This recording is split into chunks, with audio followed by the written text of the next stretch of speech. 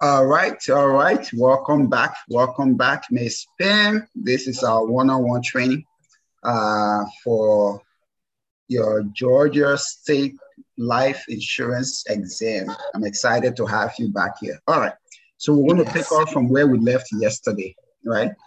And so these are the things, highlighted here are the ones we covered yesterday.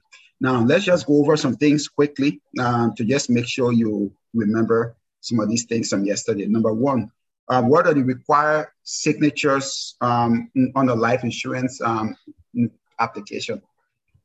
Mhm. So the agent, Perfect. the insured, Mhm. and the policy owner. Yes, and the policy owner, or another name is the applicant, right? So Applicant, yeah, yes. because it switches to policy owner after it's approved, then the applicant becomes the Okay. policy owner. All right. Um, if there, what are the two ways to handle changes in an application? Can you repeat that again? What are What the are the, two what are ways? yeah, what are the two ways to handle changes in an application, in an insurance application? So if there's any mistakes and you need to change anything, what are the two ways to handle that? Signature and initial. I Yeah. don't know. No, you have to initial. So any changes that must be made must be initial by the applicant or the insured. Right. And what's the other option and a better option? To start all over. Perfect, perfect, perfect. So Okay. so so on the exam when you're giving those two options, you also want to pick start over, start a new application, right? But if they just if they don't say if starting over or starting over a new application is not one of the options, then in that case the correct answer will be the Initial. short, yeah. And as I said yesterday in the exam, most of the time they're going to substitute insured for applicant, and policy owner. So they use that interchangeably, to apply to both. So in short, most of the time, will mean both the policy owner or the applicant and the insured, because most life insurance policies, from my experience, about 90% of them will be, the owner will be the same as the insured, or the applicant will be the same as the insured. So they'll use it interchangeably. So on the exam, you always want to make sure that you get any change in the application. You as the agent, you're allowed to make changes on the application. So maybe the client mistakenly misspelled their address, or they mistakenly um, put their wrong date of birth, or whatever, on the application. Any mistake, you are allowed to draw a line through it. If it's a paper application, you can draw a line through it and make the correction. But the applicant or the insured must initial that correction. That is because anything you do, the applicant must consent to it, right? So by the applicant initially, that shows that the applicant consents to it. But the best way to always go, and I tell all my new agents that come on board, to just save yourself a lot of headaches and any dispute, just start a new application. All right. So the next thing, so tell me in your own words, if an applicant, if an agent gets an incorrect, or incomplete application uh, from an applicant, what should the agent do? If the agent get Yeah, it incomplete, yeah. If an agent receives an incomplete application from an applicant, what should the agent do? go back to the applicant. Yep, exactly. So have the applicant fill it now. On the exam, because the exam, some questions will be very tricky, and I'm sure we'll come across that as we go along with this. Some questions will get a little tricky, and And again, as I said, sometimes you have to pick, you may have two or three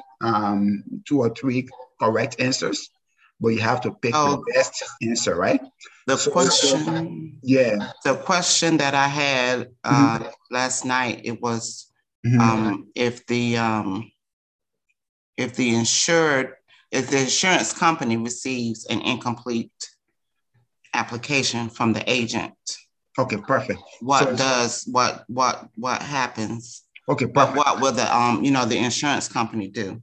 Perfect. So if the insurance company receives an incomplete application, well, the insurance company can do one of two or three things. Number one, they can just deny the application outright. Like, okay. Yeah, that was the one that I chose, but it was actually returned to the agent. That was the answer. Exactly. So it's the first option. So the insurance company can just deny the application outright, right?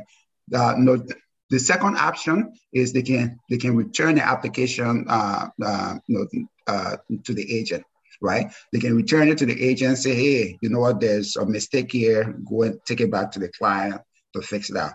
Or sometimes the insurance company, for whatever reason, will maybe mistakenly approve the application. Now, approving the application is not the right answer on the exam, but insurance companies, so you got to know it's not the right answer, but what happens if they mistakenly approve the an incomplete application? That means they waive the right. So in this case, let's get back to the question asked, right? So what would the insurance company do? So the first option, the first choice and the most correct answer will be for the insurance company to return it to the agent. Right. But if you don't see that on the exam, and one of the options is deny or reject the application, because it's also within your right for them to deny or reject an incomplete application. Right. So again, that's why I say the exam is going to be, sometimes you have two or three correct answers, but you have to select the most correct. So in that case, the most correct answer will be returned to the agent. Okay. Okay, so return to the agent will be the first most correct. The second, if it's not there, then the next one will be deny the application. Okay. All right. So let's come here. Next thing on, and guys, well, like you guys cannot see this. I'm on Zoom with Miss Pam. She's from Georgia, and we're trying to prepare her for her life insurance exam. So you guys cannot see this, but one of the things I do is I use the exam outline to help people prepare for the exams. So that's what we're doing right now, just going point by point on the exam outline. Okay, so the next thing here on your exam outline is warranties and representation. So tell me in your own words, what is warranty and what is representation? So the representation would just be the information that an applicant gives on an application. Perfect. To the best of their knowledge. Perfect. Warranty is something that is guaranteed, you could say, I guess. Yep, it's guaranteed to be what? To be true. Perfect. And insurance applications are always what? Statements on insurance applications are always what? Representations. Perfect. That would be on your application, on your exam, 100%, right? Yes, statements on insurance applications are always considered representations. Why? Because, I can't guarantee, as I said yesterday, right? So, for example, if I have diabetes, I may have diabetes and not know I have diabetes. Maybe I've not gone to the doctor for 5 or 10 years, right? And on the application, they're going to ask, do you have diabetes? I'm going to say, no, I don't have diabetes, right? That's right. But now because sometimes insurance companies for life insurance applications, depending on the amount of death benefit you're applying for, they may require labs. They may require medical work, right? So now when you come and do your labs, they find out, well, you have diabetes. We'll ask you if you have diabetes. You said no. We asked you if you have HIV. You said no. But hey, we just discovered you have HIV, you have diabetes, so you lied to us. So in that case, they're not going to use that against you to deny, to say, oh, because you lied to us, you're automatically denied, right? Because why it's considered representation. Representation means I'm giving you the information that I know to the best of my ability, or to the best of my knowledge. So I cannot guarantee it's true, but that's what I believe is true. Now, warranties, you are saying like, I am guaranteeing you it's true. So when you guarantee that something is true and it's not true, then there can be penalties, there can be consequences. So for example, if you file a mortgage application and they ask you how much, what's your annual income, and you tell them I make $50,000, I make 100,000, when you actually make just earn just 50,000. Mm-hmm. Because mortgage applications and all those things, most of those financial applications for with financial institutions like banks and stuff, you always consider warranties, right? So if you lie on that, not only will your application be denied, but you can get into legal trouble. People go to jail sometimes for lying on your mortgage application or application. So the good thing for us in the insurance industry and for you as the applicant or for people who want insurance is that you can rest assured that you're not going to go to jail for lying or for misrepresentation. Now, unless it's intentional, if you intentionally lie, right? You intentionally lie to defraud the insurance company, then that's considered fraud. Then it's a different ball game. You can end up in jail and all of that. But if it's just an innocent mistake because you didn't know, they can't hold you responsible for that. All right. And so the next thing we went over yesterday was the Fair Credit Reporting Act. So tell me everything you know about the Fair Credit Reporting Act. That it was enacted in 1970. Perfect. Look at that. That it protects consumers. Mm-hmm. It is a federal law. Perfect. But what exactly is the Fair Credit Reporting Act supposed to do? Like, yeah, it protects consumers, but in what way?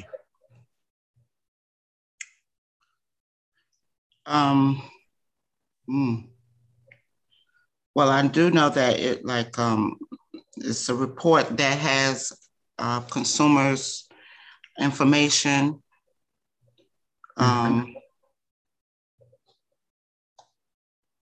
Like, I guess, like their credit scores. It can tell whether or not they pay their bills on time, stuff like that. Mm-hmm.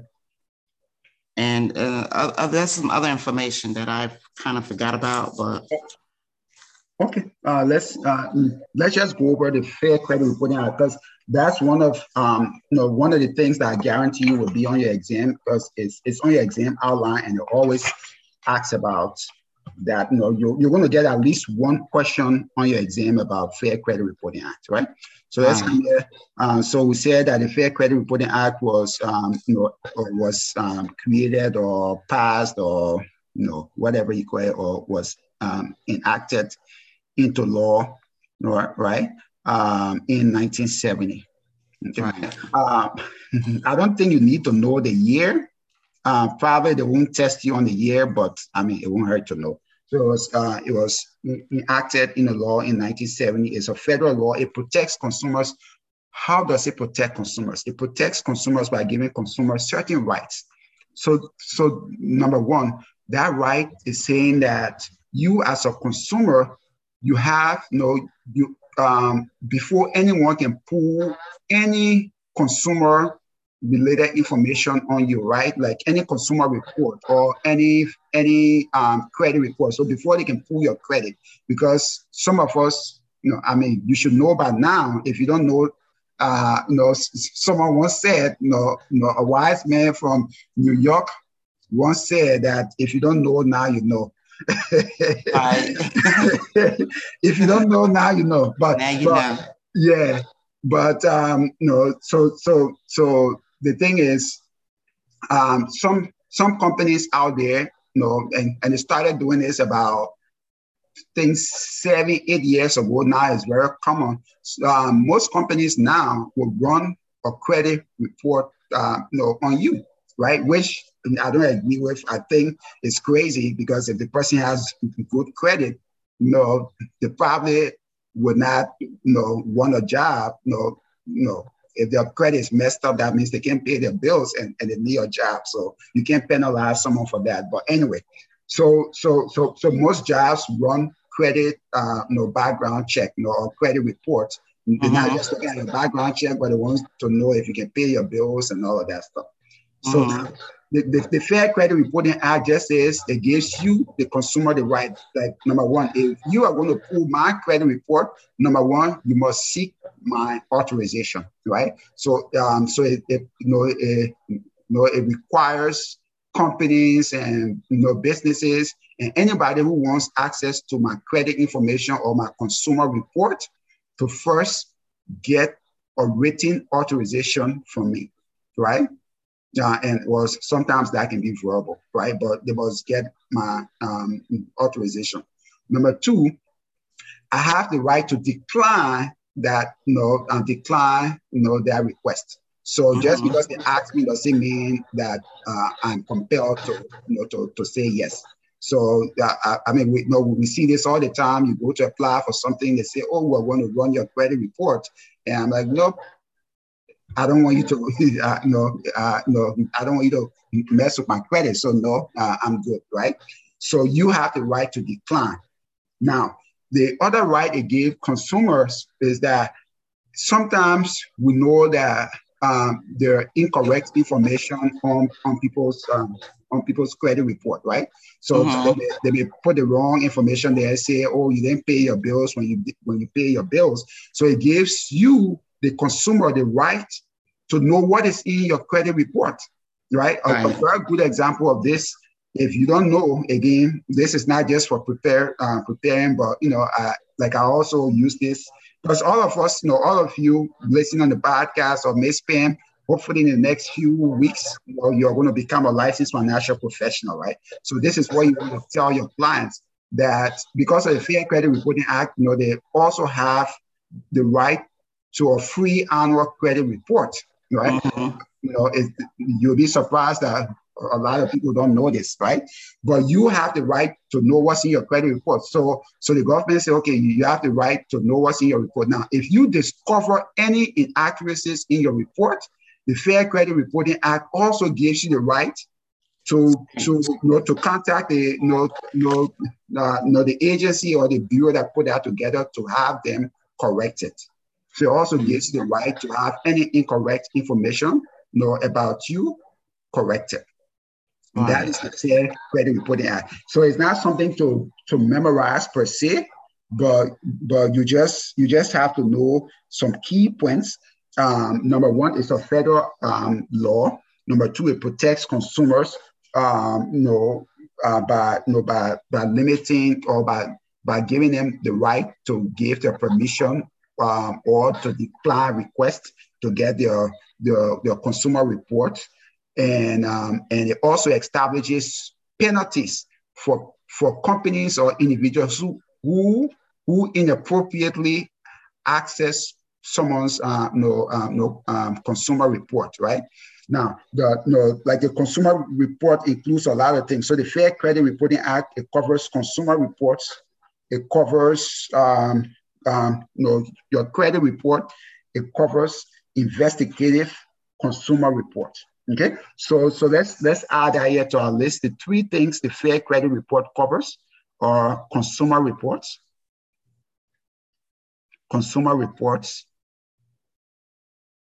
credit reports, and investigative. And we're going to get into the difference between a consumer report and an investigative consumer report. There's a difference. We're going to get into that later. Investigative consumer report. Okay, so those are the three things the Fair Credit Report covers. So say it one more time. Okay, so the three things are consumer reports, credit reports, and investigative consumer reports. Okay. Okay, so those are the three things. Now, well, let me just touch on the difference between the consumer report and the investigative consumer report. So the main difference is the investigative consumer report is that they actually get that report by by interviewing people about you, right? So sometimes you apply for insurance, and depending on the amount, if it's a very high amount of coverage you're applying for example, life insurance, right? I know most companies start at about $2 million, right? So if you're applying for more than $2 million of coverage, right, they will again. 99.9% of my clients get less than $2 million of coverage, right? But there are some people, there are high net worth individuals who, for whatever reason, or maybe they want to get $5 or $10 million coverage for their business or for them, they'll apply for that, right? So most of the time, if it's more than 2 million, the insurance company will order an investigative consumer report. So an investigative consumer report just means that they'll actually do an investigation. So they'll hire a reporting agency or bureau to come and do background check on you, to come and talk to people like maybe co-workers or your neighbors about you, your behavior, your like your character, your habits, and all, because the company is taking a huge risk on you. Like it was last year. I had one of my clients. We put in a power application for $6 million coverage for her. Again, she's a very wealthy individual, right? So we put in about $6 million application, for life insurance. So the insurance company, did an investigative consumer report. Cut long story short, they found out that there were some fishy things in her background. Like the way she was doing business was not strict. Some of the sources of her income were a little sketchy. So the insurance company denied her, right? So insurance companies will do investigative consumer reports. So investigative, just know when you say investigating, they're investigating you by actually talking to people. So they're talking to people. Whereas consumer reports, is there. You can just access it electronically without having to talk to anyone, right? For example, my credit report, right? If I want to get my credit report, I just go to whatever, Credit Karma or Experian.com or whatever. Boom, within a few minutes, I download my credit report, right? But if it's an investigative consumer report, they actually have to go and talk to people. So all these three things, consumer reports, credit reports, and investigative consumer reports, they're all covered by the Fair Credit Reporting Act. Is there any difference in the consumer report and the credit report? Perfect. So you asked a very good question.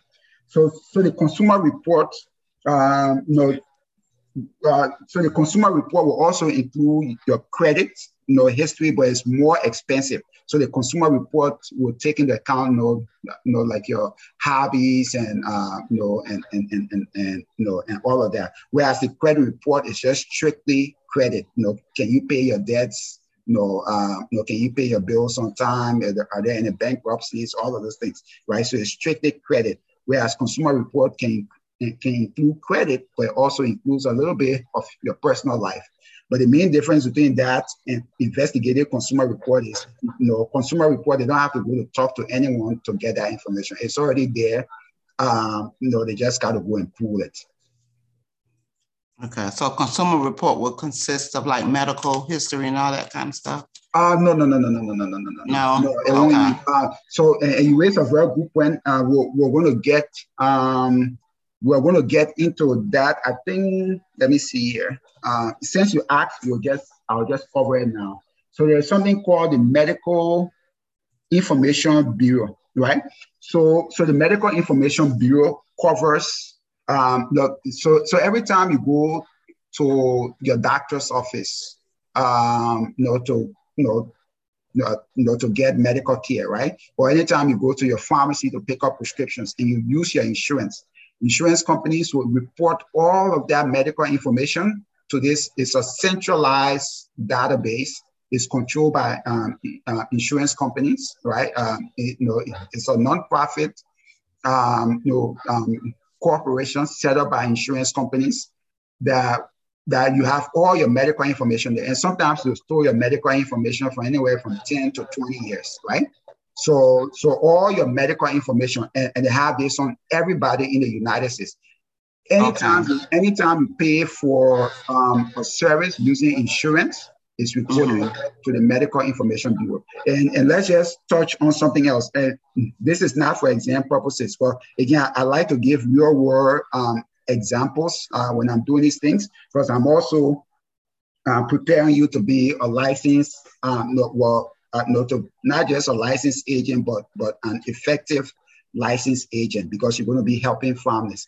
So one of the things you want to let your agents know, your clients know, is never to lie on their application, because everything about your health history is in the Medical Information Bureau report, right? It is there. So I just put in an application, just for a client. She lives in Maryland.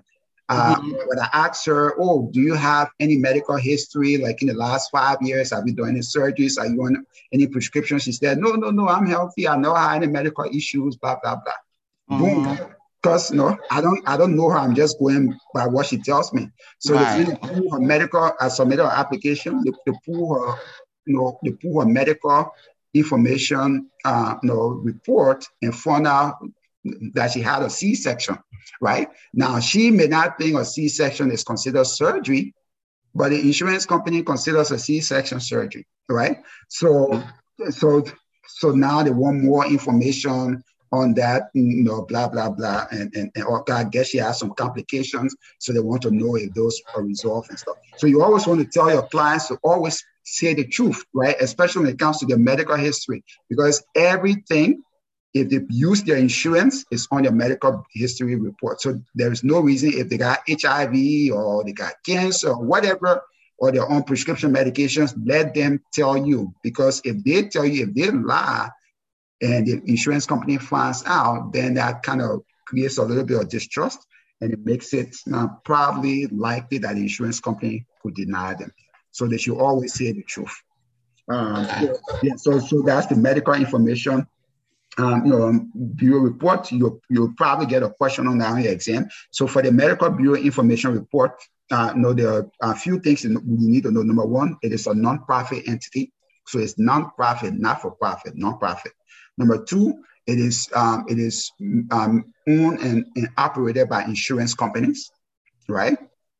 And three, it is used to aid underwriting for insurance policies, for both life and health insurance policies. Okay, number three, one more time. Number three is used to aid, used to help underwrite insurance applications, because now they use that information in that Medical Information Bureau report to help to assess your risks. Like, is this person, is this healthy person? So if your Medical Information Bureau says you have cancer and all of that stuff, most insurance companies will not cover someone who has cancer, right? They're required to be in remission for at least 5 years. So the insurance companies uses what's on the application, and also compare that against the Medical Information report to check for any discrepancies. Okay. Okay, so those are the three things about the medical information. Now, while we're on that, because I'll just, when something comes up, I'll add that to just loop everything. So for the Medical Information Bureau report, keep in mind that the insurer must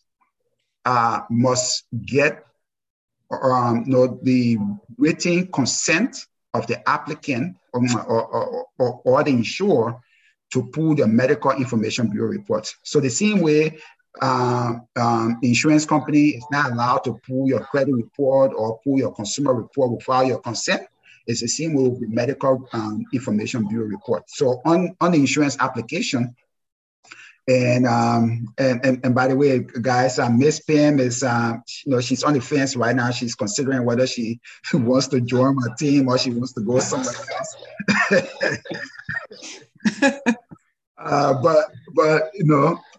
But but the thing is, with the medical information bureau report, you have to know that the insurance company must get your approval. And when my new agents come on board, like we'll do a detailed training on how to be able to screen applicants. Because sometimes you're going to have people who will intentionally lie on the application. What are the ways to screen people who are lying? For sometimes, like, what's the way to catch people in the lie? Because the thing is, anytime the insurance company catches an applicant in a lie, like they say one thing on the application, but they find out either through the investigative consumer report or through the medical information bureau report that they lie, then that actually kind of casts a little doubt on you as the agent. Now, if you do that so many times, let's say you submit 50 applications and 90% of the information on those applications they don't match with what's in your consumer report or what's in your credit bureau report, then that leaves you in tricky work. Then now the insurance company starts to doubt, like, okay, is this person really doing their work, right? Because you should be able to solicit the right information. And that's why insurance agents are also called field underwriters. Another synonym for agent is field underwriter. And what's the second synonym for field agent? Well, we have two other names for agents. There are field underwriters, and what's the second one? Producers. Perfect. So that's why insurance agents are called field underwriters, because you are the first line of defense for the insurance agency, right? For the insurance company, right? Is you have to be able to screen people. We're still on your exam prep, but I'd like to weave it in with real life examples to make you understand it better. You always have people who use, you have some people who use insurance to actually commit crime or to launder money, right? So that's something, and we'll talk about that coming up shortly. It's called, that's why the the U.S. Patriot Act was passed, right? You have people who use insurance, life insurance to actually launder money. You have gang members, you have criminals who have businesses, fronts, and they use insurance to launder money. So that's something you have to be alert for. And we have required training on my team. It's an annual training. It's mandatory. It's called anti-money laundering. But those are all things you have to screen for, right? Like, I had a guy, he's a very young guy, in his mid-30s. And he wanted to open a $10 million policy, which for someone in their mid-30s is it's not impossible, but it is out of the ordinary. You don't have a lot of suspects. Exactly. You don't have a lot of 35-year-olds. He's single, doesn't have any kids, and he wants a $10 million policy. So right there, it just raised it just raised some red flags, right? And I got all this business and all this thing. Okay, so tell me a little bit more about your business. He seems a little reluctant. Like, if you say you're making all this money, why would you disclose the details of your business to me? He's like, I got my funds overseas and I got to transfer it to this and this overseas bank. So there are just a lot of sketchy things. Yes. And I'm like, no. So that is the job of a field underwriter. So right there, I was able to save the insurance company all the headache because I've submitted to them. And sometimes the insurance companies, they make mistakes, right? So sometimes things will slip through the cracks, right? So they approve them. So you as the agent, you are a field underwriter. You are the first line of defense for the insurance agents, for the insurance company. So you have to be able to do your job. And again, when my new agents come on board, these are all things, because part of it is about human psychology. be able to tell when, be able to tell when people are lying and all those things. So we show you ways to screen that. So even though I was going to make a lot of money, if that had gone through, where I made pretty close to, to $30,000 in commission. But at the end of the day, you always want to do the right thing, because nothing is worth you losing your license over no amount of money. And that brings me to the next point. This will probably be on your exam. So insurance agents are required to, or most companies will require them to have a liability insurance, right? And that liability insurance is called errors and omissions. You want to write this down: errors and omissions. So just like doctors have, their malpractice insurance, most people in the healthcare field have malpractice insurance, right? Because we all know we're human beings, we make mistakes, right? Doctors make mistakes all the time, right? So by having that coverage, you know that if I make a mistake and someone comes and sues me, right, they're not going to come after my personal money. The insurance company, that provides that liability insurance, they will come in, cover my legal fees. If there are any monetary damages, they'll cover them. So it's the same thing with your errors and omissions coverage as an agent. I'm sorry to interrupt. What are you saying? Errors? Errors and omissions. Oh, errors. Yeah, errors, ERRORS, errors and omissions, right? And omissions. Yeah, so you as the agent, and that's something that all my team members are required to have, right? Because let's face it, all of us make mistakes. I mean, at least the good thing is I've been doing this for 12 years. Thank God I've not had anybody sue me yet, and hopefully never. But yes, I know that's right. Yeah, but it's always good to have it. So you just need to know the errors and omission, that covers licensed insurance agents. And most insurance companies will require that for all their agents. So that just covers you in cases of lawsuits and stuff like that. Okay. So let's now let's get back to the Fair Credit Reporting Act. So one thing you also got to know is what are the penalties for violating the Fair Credit Reporting Act. So very important here. So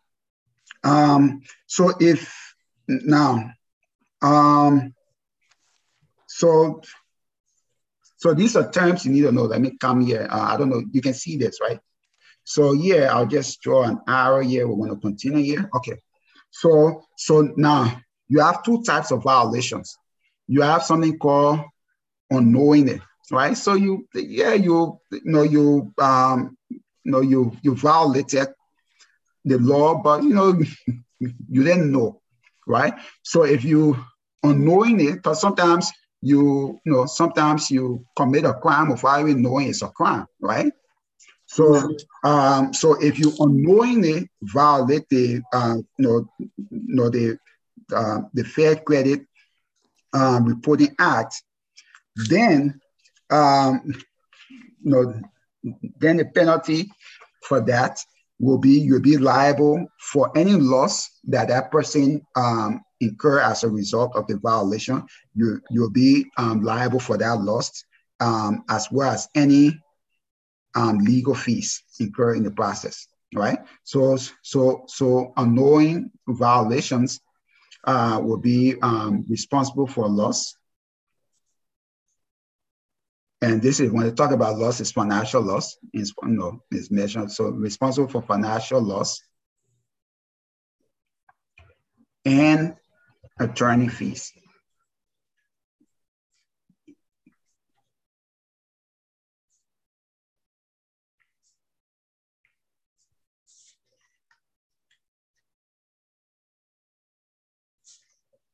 Okay, so now the other thing now, if you knowing it, this one is that they'll use the word knowingly or they'll use the word intentionally, it all means the same, right? So if you knowingly or intentionally violate the Fair Credit Reporting Act, then the penalty here, well, they'll assess you financial penalties, right? So if you knowingly, well, the first violation is if you knowingly obtain, intentionally obtain uh, information on the consumer, right, under false pretenses, right? So here we put under false pretenses.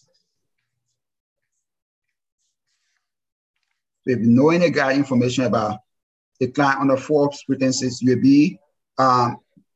may be fined, and that dollar amount varies. You may be fined, and or the key word is and or.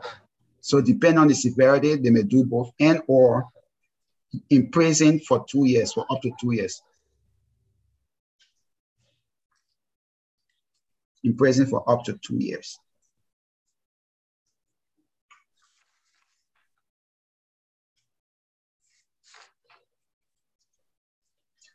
So now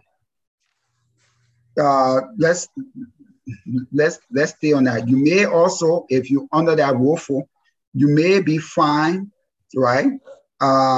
You may be fined up to $2,500 per violation.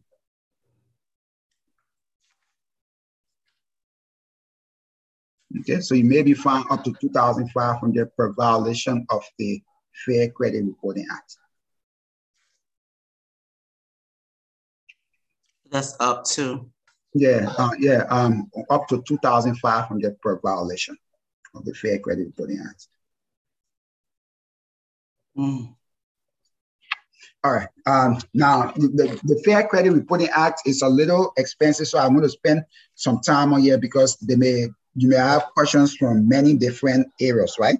So now, the other thing under the Fair Credit Reporting Act is that, as I said earlier, the consumer has a right to know what's in the report, and they have a right to have the agency that compiled that report to make any corrections to wrong information, right? So, if you, so they cannot issue that report, right, unless the consumer is advised, and these are key terms, okay? These are three key dates. So the consumer has to be advised in writing about the report, like, hey, Ms. Pam, we're going to get a consumer report on you. They have to be advised in writing about the report within 3 days. The key word is 3 days. Now, you have 3 and 5 days. You have to know this. It gets a little tricky. Within 3 days of the date requested. So let's break this down. So let's say Ms. Pam applies for $500,000 coverage today, and the insurance company requests the insurance company requests the consumer report. Today is what? Today is Sunday. So the insurance company requests the consumer report on Tuesday or Wednesday. So this is saying that within 3 days, right? Within 3 days, the consumer has to be, I'm sorry, this is for investigative. Now, let me separate this. I don't want to confuse you. Okay, so this is for investigative consumer reports. Investigative consumer reports. Okay, so now within 3 days of the date that the insurance company requests that investigative consumer report, they have to inform you. So that's 3 days before the request is actually done. I mean, the consumer report is done. Exactly. Okay. Okay, so 3 days. Now, the next thing is the consumer must be advised, that they have the right to request additional information. Now, so the consumer, the insurance company, right, or the reporting agency has 5 days. So we have 2 key days here for when it comes to the Fair Credit Reporting Act. We have 2 key days, 3 days and 5 days. So if let's say you get your consumer report, your investigative consumer report, and you're like, there's something wrong with this. I want additional information. This is saying that the insurance company, because they order it, right? So the insurance company or the company that issued it or the reporting agency has 5 days, right, to provide that additional information you requested.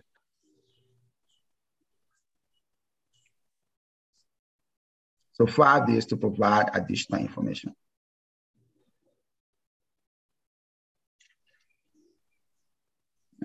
I'm sorry. I know my handwriting is a mess. It looks like chicken scratching. I don't know. No, it's fine. All right. So you have 3 days and 5 days. And again, as we go through the questions, we're going to come across some questions about this.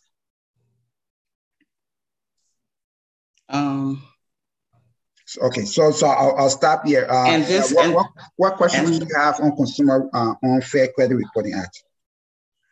So this last one here, you said that the one you gave before it about consumer must be advised within 3 days of the consumer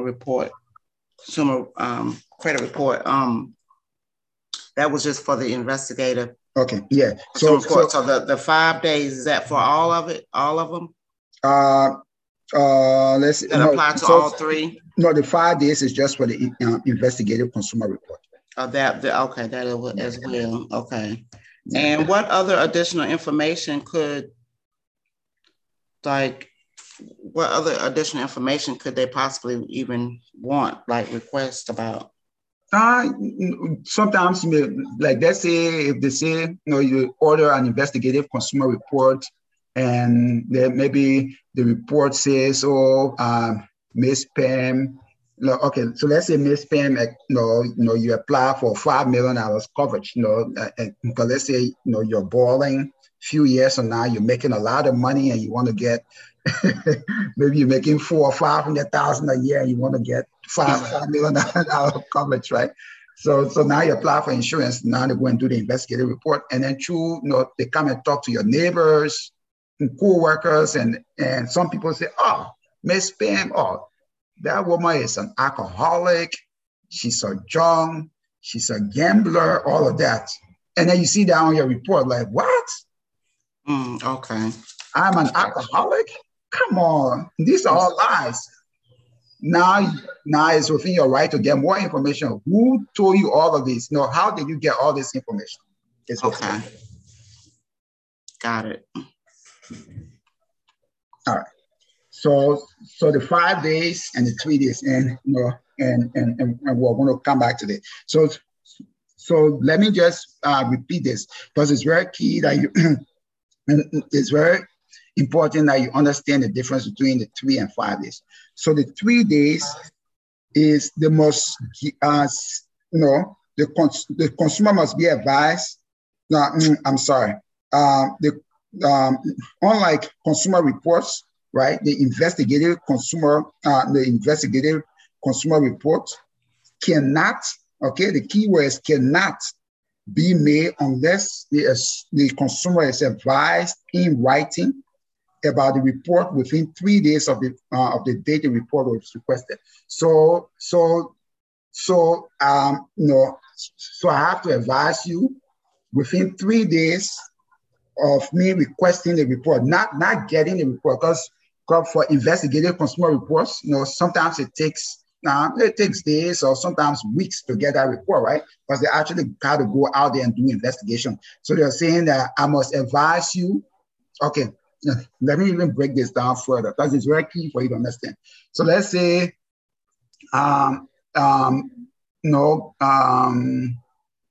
what's a popular insurance company? Okay, let's say State Farm. You apply for life insurance with State Farm, and State Farm wants to do an investigative consumer report on you, right? And let's say State Farm contacts ABC consumer reporting agency, right? They say, okay, this lady, she applied for $5 million coverage. She want you to do a investigative consumer report on her, right? So within 3 days of them making that request, not getting the report, but within 3 days of making that request, they must get your permission in writing. And if you say no, then it gives them time to go back and then cancel that order, right? So let's say today is Sunday, and they order that investigative report. So that means they have Monday, Tuesday, Wednesday. Between Sunday and Wednesday, they must inform you like, hey, Ms. Pam, we've ordered an investigative consumer report on you. Are you okay with it? Right? And if you say no, they can go back and cancel that. Right. Okay? All right. But now, if you find any problem with that report, right, after the report comes up, and you find any problems or you want additional information, then the insurance company or the company that did the investigation has 5 days to provide that information you requested. And if they don't provide that within 5 days, they're in violation of the Fair Credit Reporting Act. Okay. Okay. Yeah, because I'm spending a lot of time on the Fair Credit Reporting Act because again, this would 100% be on your exam. So there are certain core topics that will be on your exam no matter what. So for those ones, it may seem like I'm kind of beating a dead horse, but I try to go as detailed as possible. Okay. Now, so here's the other thing about Fair Credit Reporting Act. No, we're still on the Fair Credit Reporting Act, right? So now, if you discover any negative information, right, that is incorrect, right, in your consumer report, right? If you discover any negative information in your consumer report, right, then you also have the right to get that corrected. So, you mean as an agent? No. The consumer, the applicant. Yeah, okay. Yeah, so the reporting agency has to correct that. So the reporting agency has to send the corrected information, right? It has to send that the corrected information to all parties. That is including you, anybody involved. To the correct address within the last 2 years. Okay, so they'll mail you the corrected information within 2 years. So keep in mind, it gets confusing. If you want additional information, they have 5 days to provide that. Now, if you see any inconsistencies or any incorrect stuff that you want them to correct, right? Then they can also provide that. They can also mail that to your known address within the last 2 years.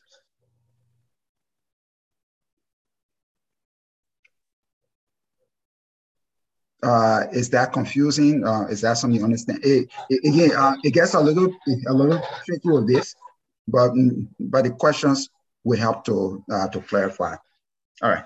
So let's move on from the consumer report,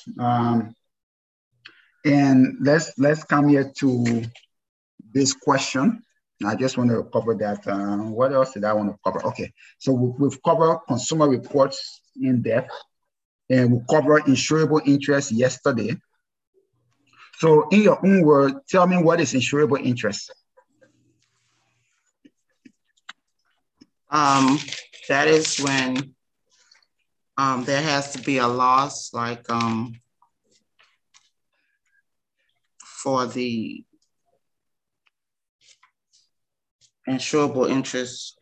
It's like a loss. You have to, the person that you have insurance on, there has to be a loss there. So insurable interest just means that anytime the insured and the applicant are different, right? Because the applicant is the one who's applying for an insurance policy, right? And the insured is the person on whose life that application is based, right? It's the person who must die before the insurance can pay any claims, right? Right. For life insurance policies. So most of the time, the insured is the same as the applicant. For example, I want to get life insurance for myself, so I'm going to apply for life insurance, right? Now, Right. anytime there's anytime the insured, right? No, anytime the insured and the applicant are different, right? No, they're not the same individuals. That is called third-party ownership, right? We'll talk about that. That means a third party, someone other than you, is applying for the policy and owns the policy. So, examples of third-party ownerships are, like parent getting insurance on their child, or child getting insurance on their parent. Example of that also is spouses. Your spouse getting insurance on you, or you getting insurance on your spouse, or business partners getting insurance on each other. So those are the three most common examples of third-party ownerships of life insurance. Now, another example of third-party ownership of life insurance, and we talked about this yesterday, will be stranger-owned life insurance policies, right? So a stranger buys your life insurance policy and they give you a portion of the death benefit up front, and they pay you that with the expectation that when you die, they will get the rest of the money. Okay, so that is now.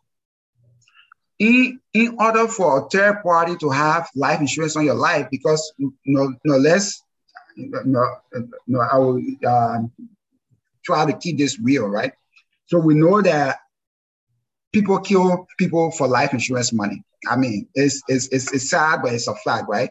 Husbands kill, spouses kill each other for life insurance, money. Parents kill children kill parents, business partners kill each other. I mean, it's the fact of So one of the things the insurance companies came up with and they passed the law to make sure to decrease that, is to say that if you must get insurance on someone else, you must have an insurable interest in that person. You must have an interest in that person living, right?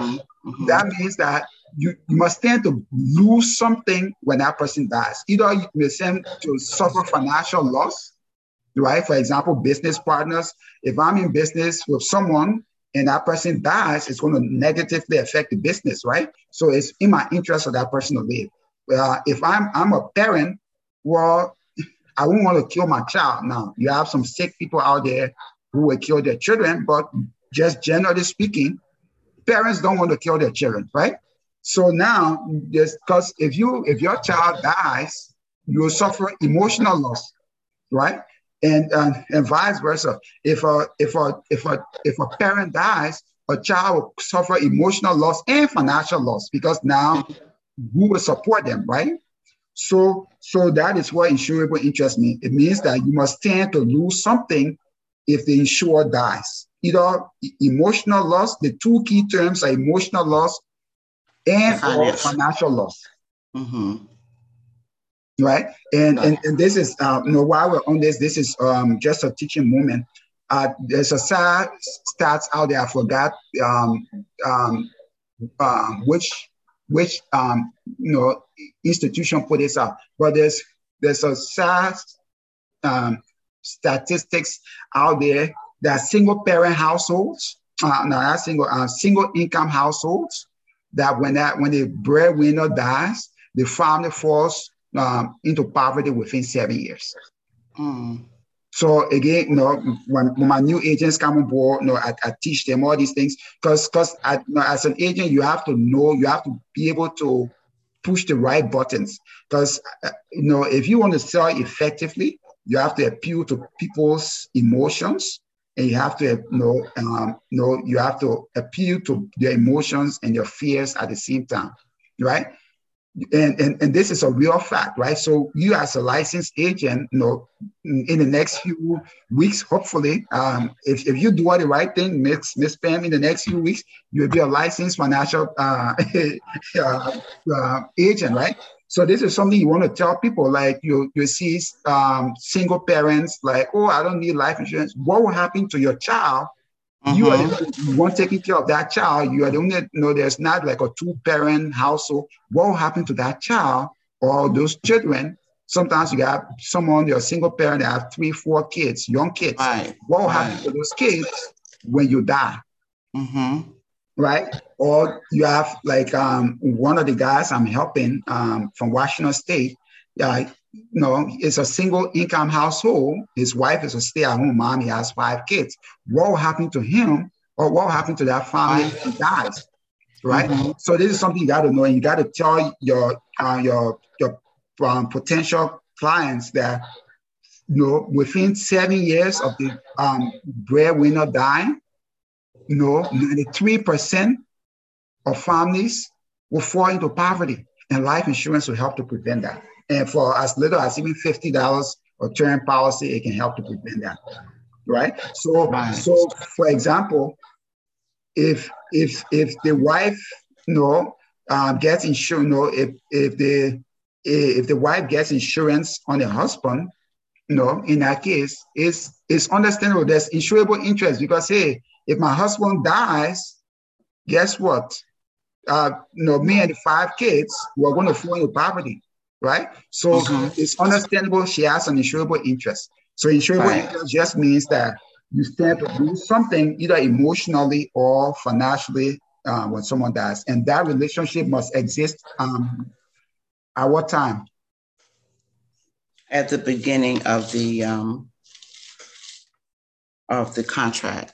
Okay, perfect. So now that is the most correct answer. It must exist not at the beginning of the contract, because the contract is after it has been approved. It must exist at the time of application.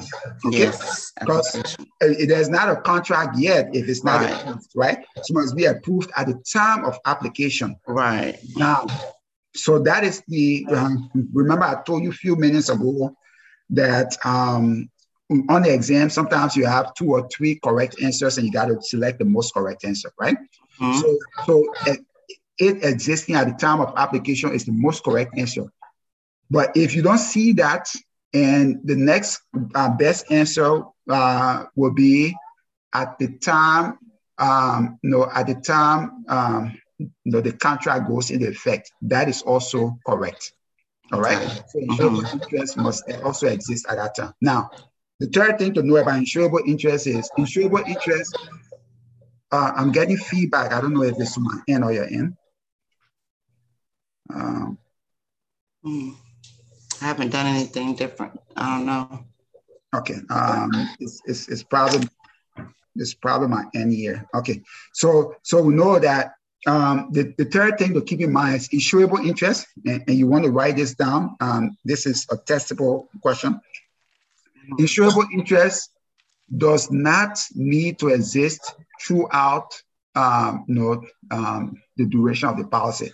It just needs to exist at the time of application or when the application is approved, or when the contract or when the policy is issued. That is it.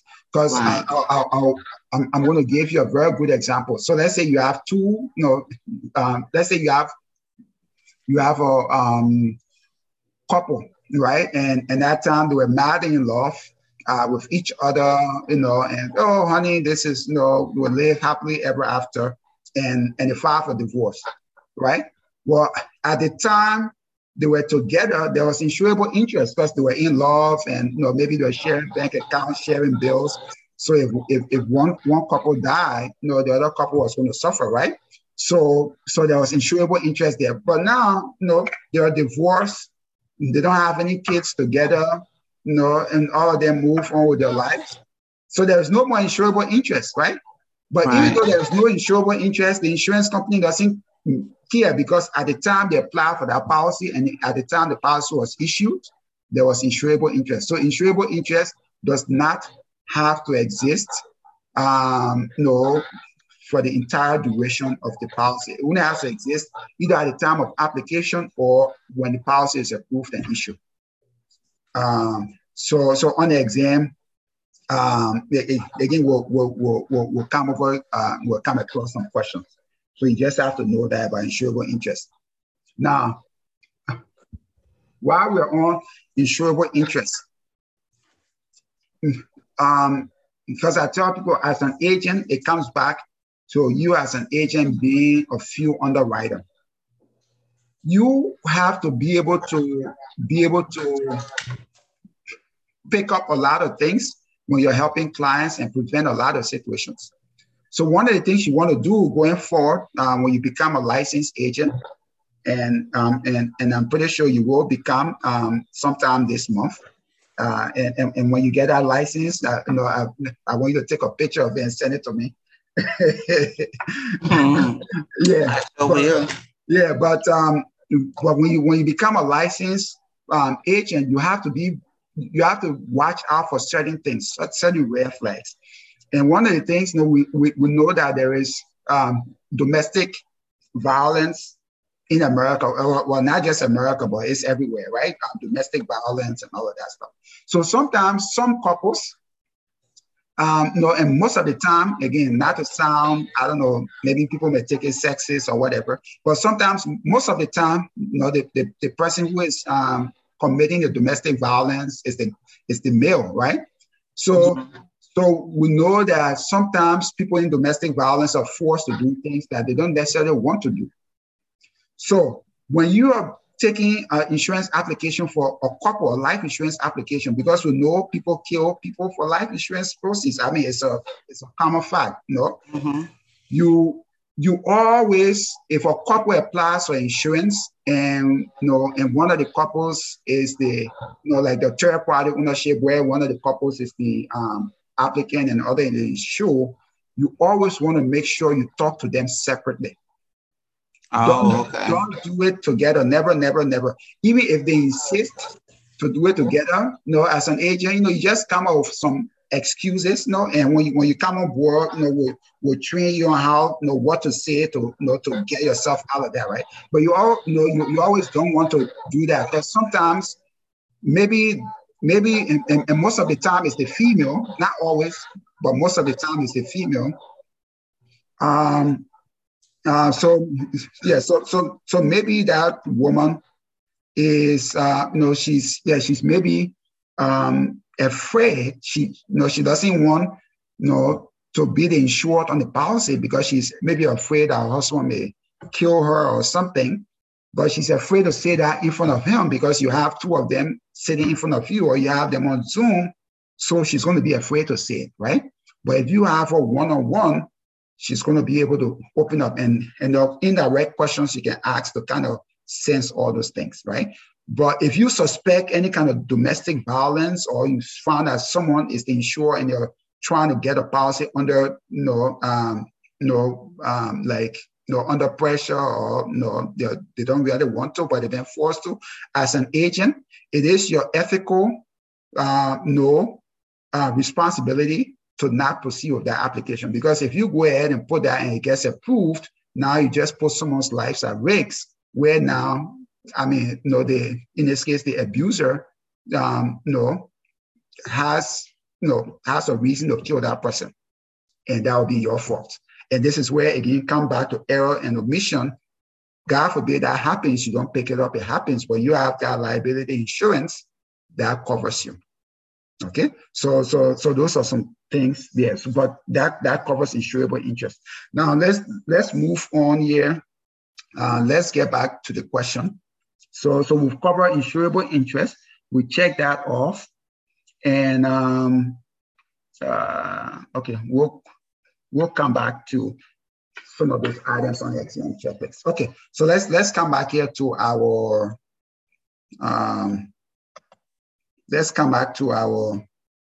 questions. So this question you got wrong, and let's read this question together. Let me pull it up. You can see my screen, right? Okay, you see my screen? You're muted.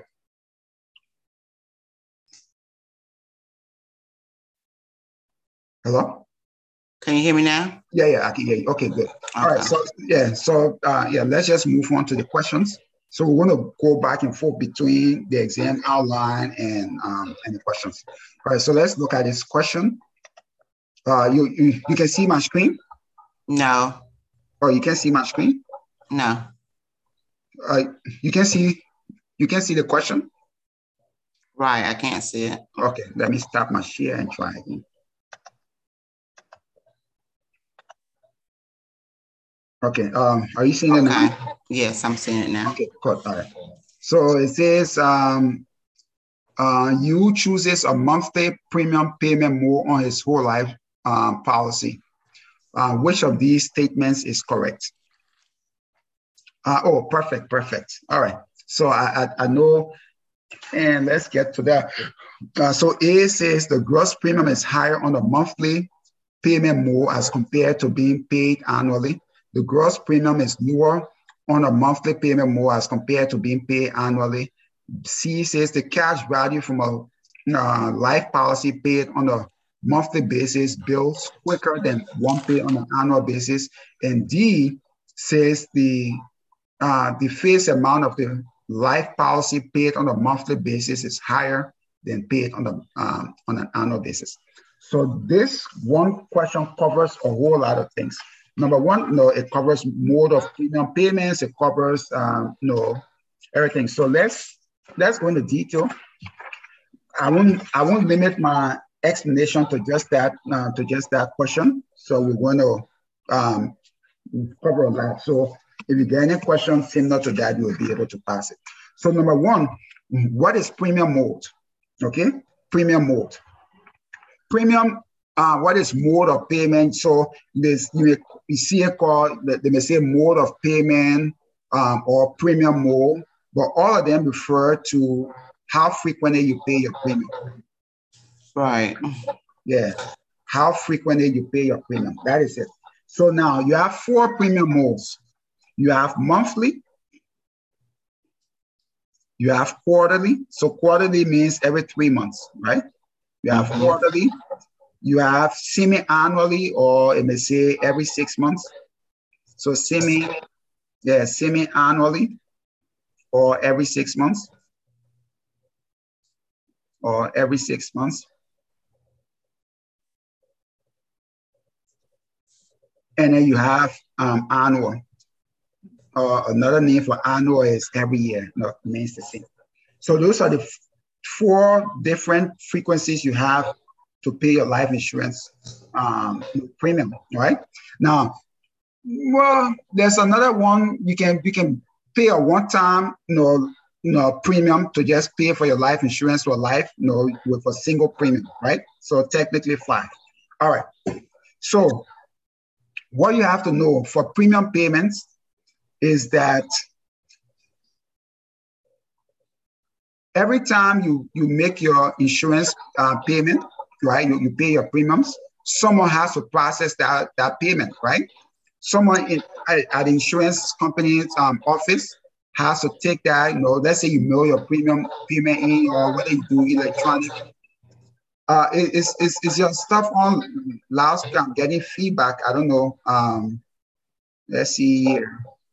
I don't know what's the reason for that. I don't know either. It was fine until now. Let's see here.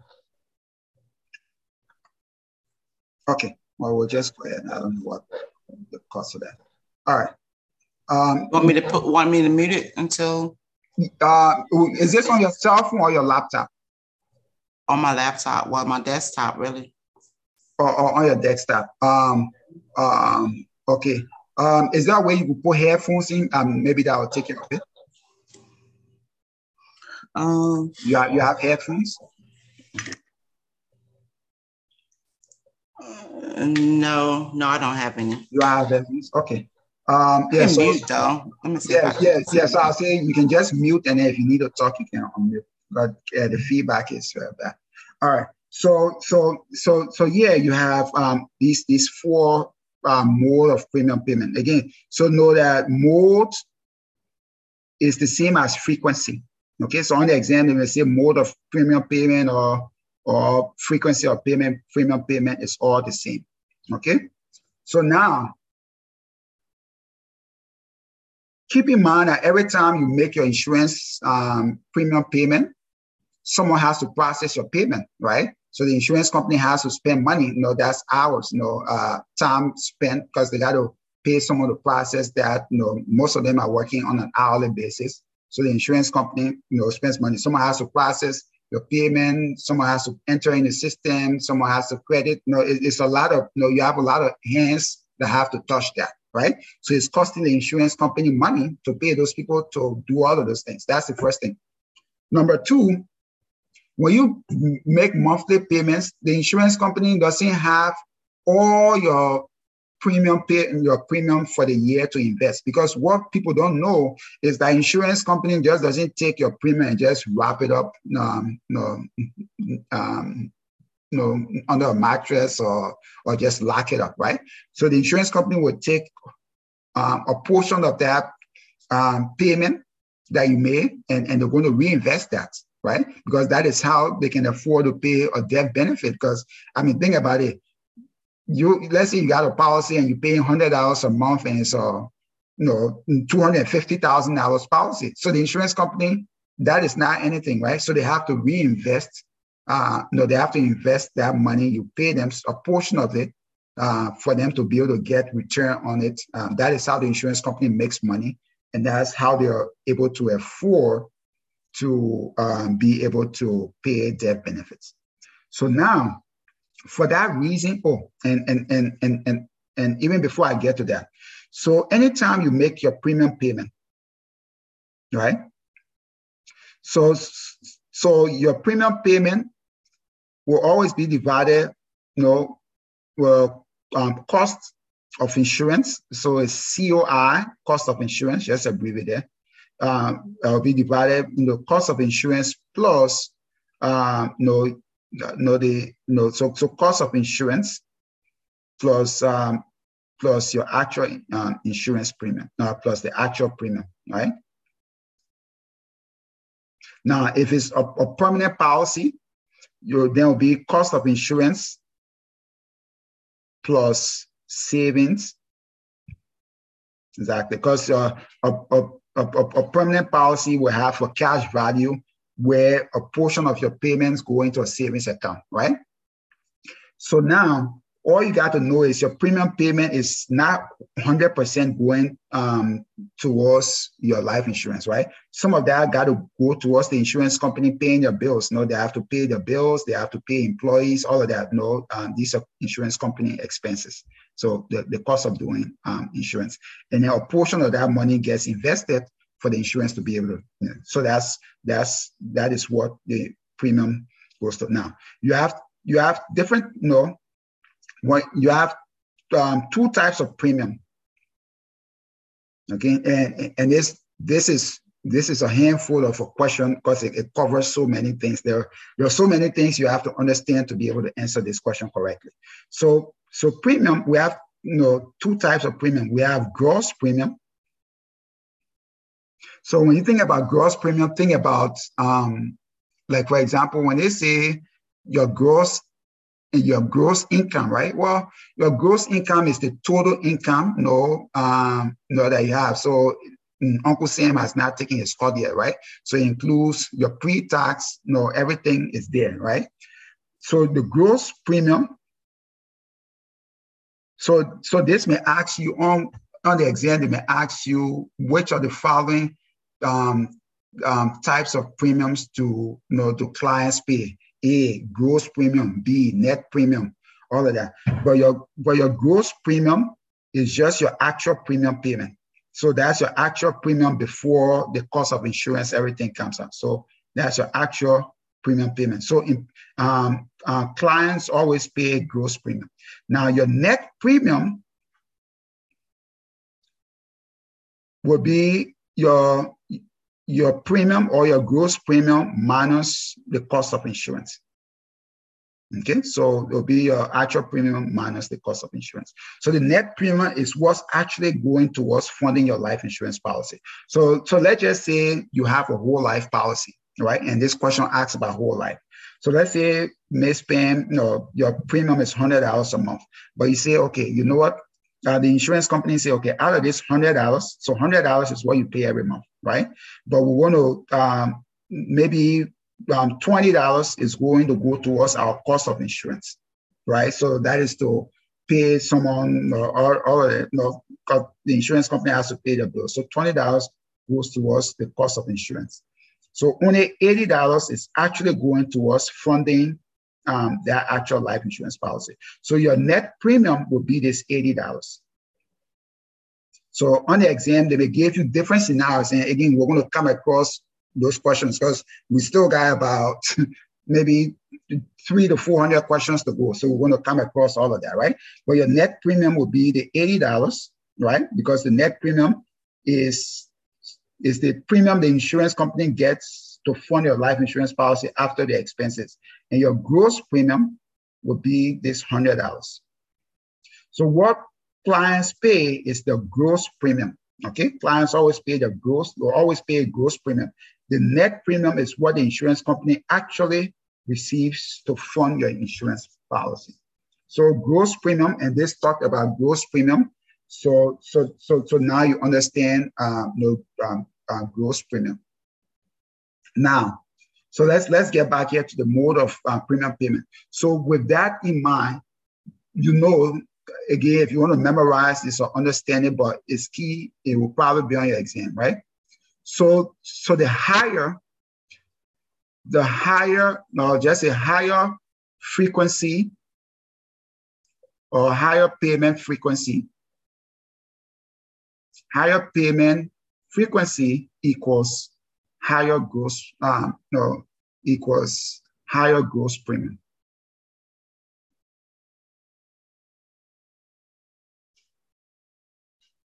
And lower premium frequency. I'm sorry. Higher premium frequency, there's an inverse relationship. So higher, that's correct. Higher premium frequency equals higher gross premium, and lower premium frequency equals lower gross premium. So what that means, someone who pays, let's say someone who pays an annual premium, right? Someone who pays an annual premium will end up paying, less insurance premium. Because why? Because now instead of the insurance company have to pay people every month to handle that premium payment, now they only got to pay people once a year, and the insurance company has all of that premium up front, right? This 100 times 12 is 1,002, right? So in your example, the insurance company has 1,002 where they can be able to invest. So now the insurance company has that huge part of money where they can invest up front, right? So let me stop here to just see if you have any questions. So just keep in mind. So for example, the gross premium for a monthly, the gross premium will be higher on the monthly policy, monthly premium payment than on a quarterly premium payment plan. And a quarterly premium payment will be higher. The gross premium will be higher than for a monthly. This is why you always want to tell your clients that if they can afford it, for them to always pay, maybe once yearly premium. And let's break this down even further. This is why when you go to a store, right? If you do payment plans, right? Like you do payment plans, you say, okay, you know what? I don't have money, but I want to pay this in 4 installments. You're going to end up paying more money because the insurance company, I know PayPal has this thing. And by the way, I'm not advertising for PayPal, but I'm just using this as an example, right? But PayPal has this thing where if you want to purchase something online and you don't have to forfeit, you can't afford to pay up front, right? Then they have the full pay in full program, right? Where you can pay over 4 installments. But let's say that product you're trying to get is $100, right? So if you pay upfront, you just pay $100. But now, if I cannot afford it and I want to pay, let's say, every 3 months or every month, pay $25, the insurance, the company will not just charge me $25. They'll add a little extra there, right? So maybe instead of paying $25 a month, I may end up paying $30 a month. So I may end up paying $20 extra in total compared to this person who just paid upfront.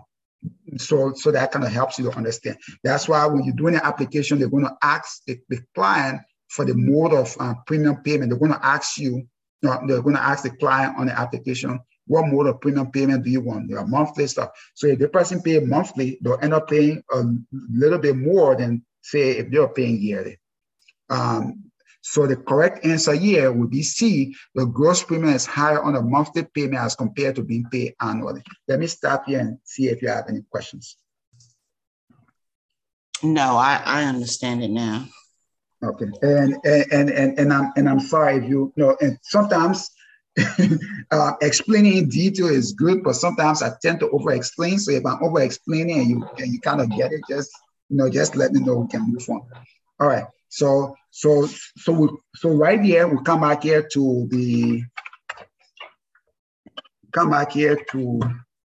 your exam stuff, your exam outline. So now we can cover premium payment. We cover modes, right? So now we can check this off, modes of premium payment. Now, while we're still on premium payments, under this is section 2B7. So we're under premium payments. Let's just cover everything. All right. So now, when you are paying your premiums, there's something called grace period. Grace period. What does that mean? Grace period. So your grace period just means that it's the because the company is offering you grace, right? So a good example is, all of us have been tenants at some point, right? So let's say your rent is due on the first of the month, but for whatever reason, maybe things are tough, you don't have your payment. Your landlord will be like, okay, I'll give you a 5-day grace period, right? So that 5-day grace period is what I'll give you. You're going to pay some late fees, but I'll give you that 5-day grace period where now I'm not going to kick you out. Or some people will give 10 or 20 days grace period, whatever, right? But the grace period is that those extra days that your landlord will give you where you can still be late and still live in the house without being kicked out. So the same thing with insurance policies, right? In this case, life insurance policies. All life insurance policies by law must have a grace period. Right? So in the state of Georgia, what is the grace period for life insurance policies? 10 days? No, for life insurance policies. So and now people confuse the grace period with the free look period, right? Again. Oh, yeah. So the free look period, and saying you said 10 days, and we're going to get to that later.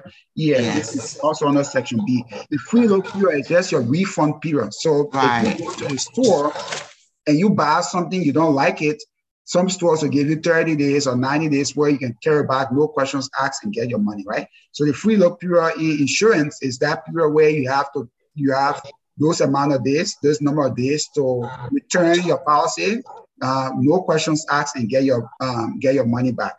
So the free look period for life insurance is 10 days. So 10 days is for free look period. The grace period, some states will do 30 days or 31 days. I believe it's 30 days, right, for Georgia? Yeah, for Georgia, it's 30 days, right? So that means that you can still be late on your policy, on your insurance premium payment for 30 days, right? And the insurance by law cannot terminate your policy for at least 30 days, so they give you 30 days to make that payment. So that's grace period. All right? So we can check that one off the list here, grace period. And guys, listening on the podcast, this is a one-on-one training. You know, for those of you who want that hands-on training one-on-one, where I customize the training to fit your needs. You can also contact me. You have my number. It's 202-855-6294. So you can call, text me, and if I'm available, we can schedule that. Okay. So yeah, I'm with Miss Pam. She has a Georgia insurance license schedule, license exam schedule in a few days. So I think she should be ready in a few days to pass her exam. So we're just using her exam content to prepare her. All right. So we're here on question number 7. Item number 7 here. So we'll cover grace period modes. Now the next thing is automatic premium loan. And this one is not frequently tested. Like grace period, I guarantee will be on your exam. Automatic premium loan, there's a 30% chance it may show up on your exam, but it's on your exam outline, so you have to know it. So what is automatic premium? What is automatic premium loan? So in insurance, for life insurance policies, if you, and let me just specify, the automatic premium loan is only available with permanent policies. And we're going to get to the difference between permanent and and term policies later on, because you have 2 general categories for life insurance policies, right? You have term policies and permanent policies. But the automatic premium loan is only available with permanent policy. So any policy other than a term policy is a permanent policy. So whole life, universal life, all of those things have automatic premium loans.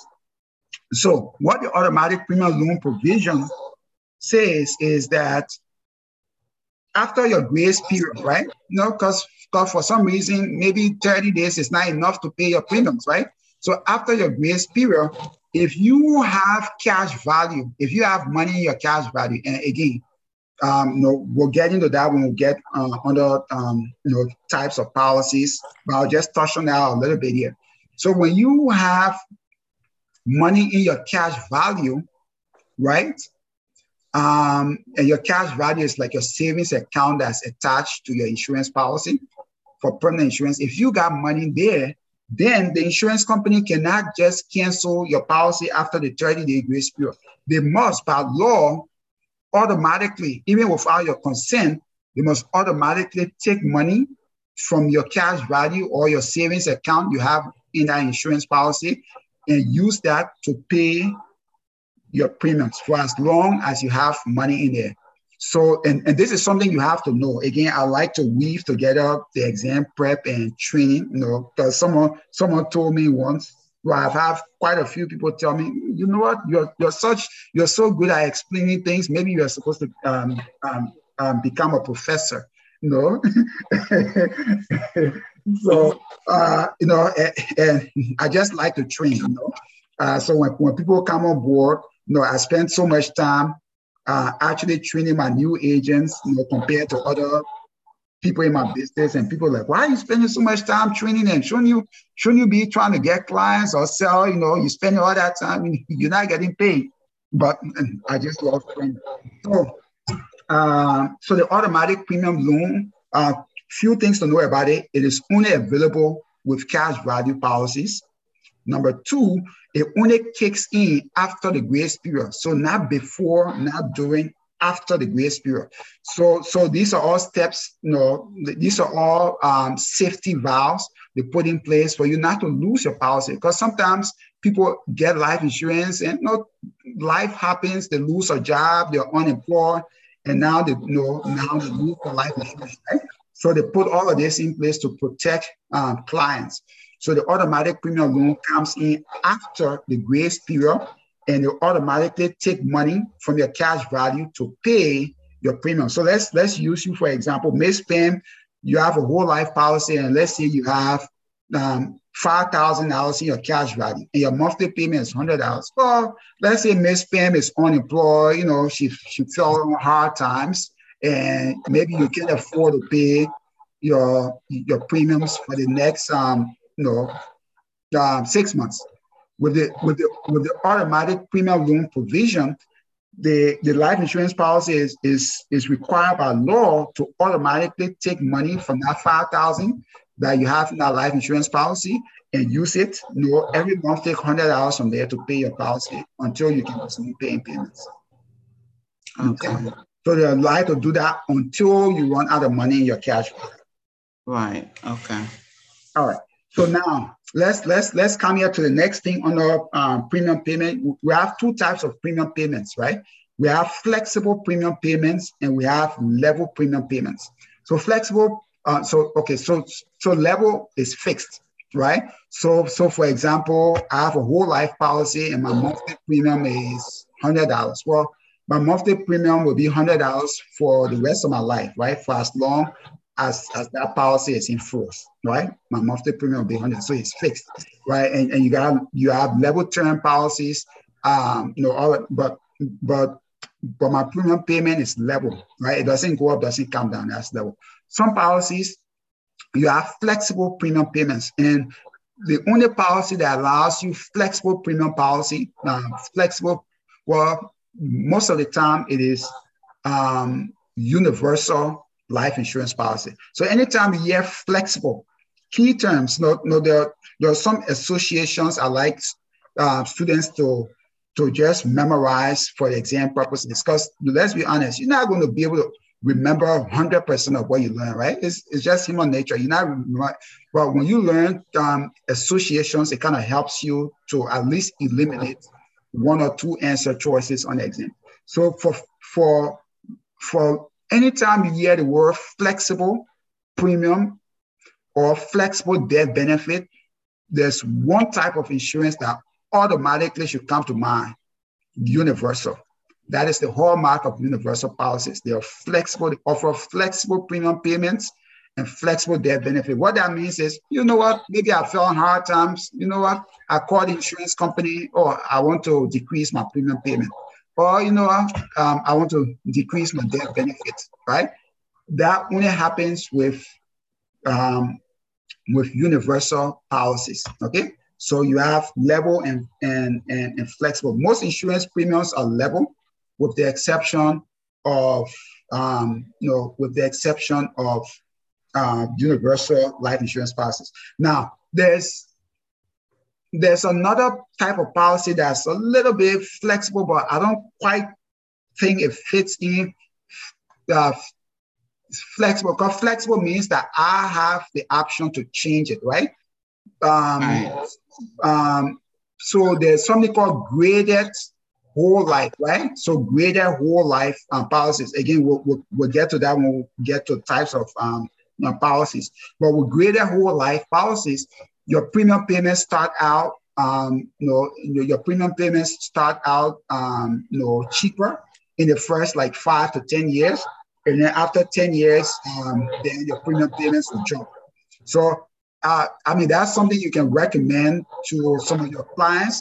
It depends on their unique needs. Again, that's after you do their financial analysis.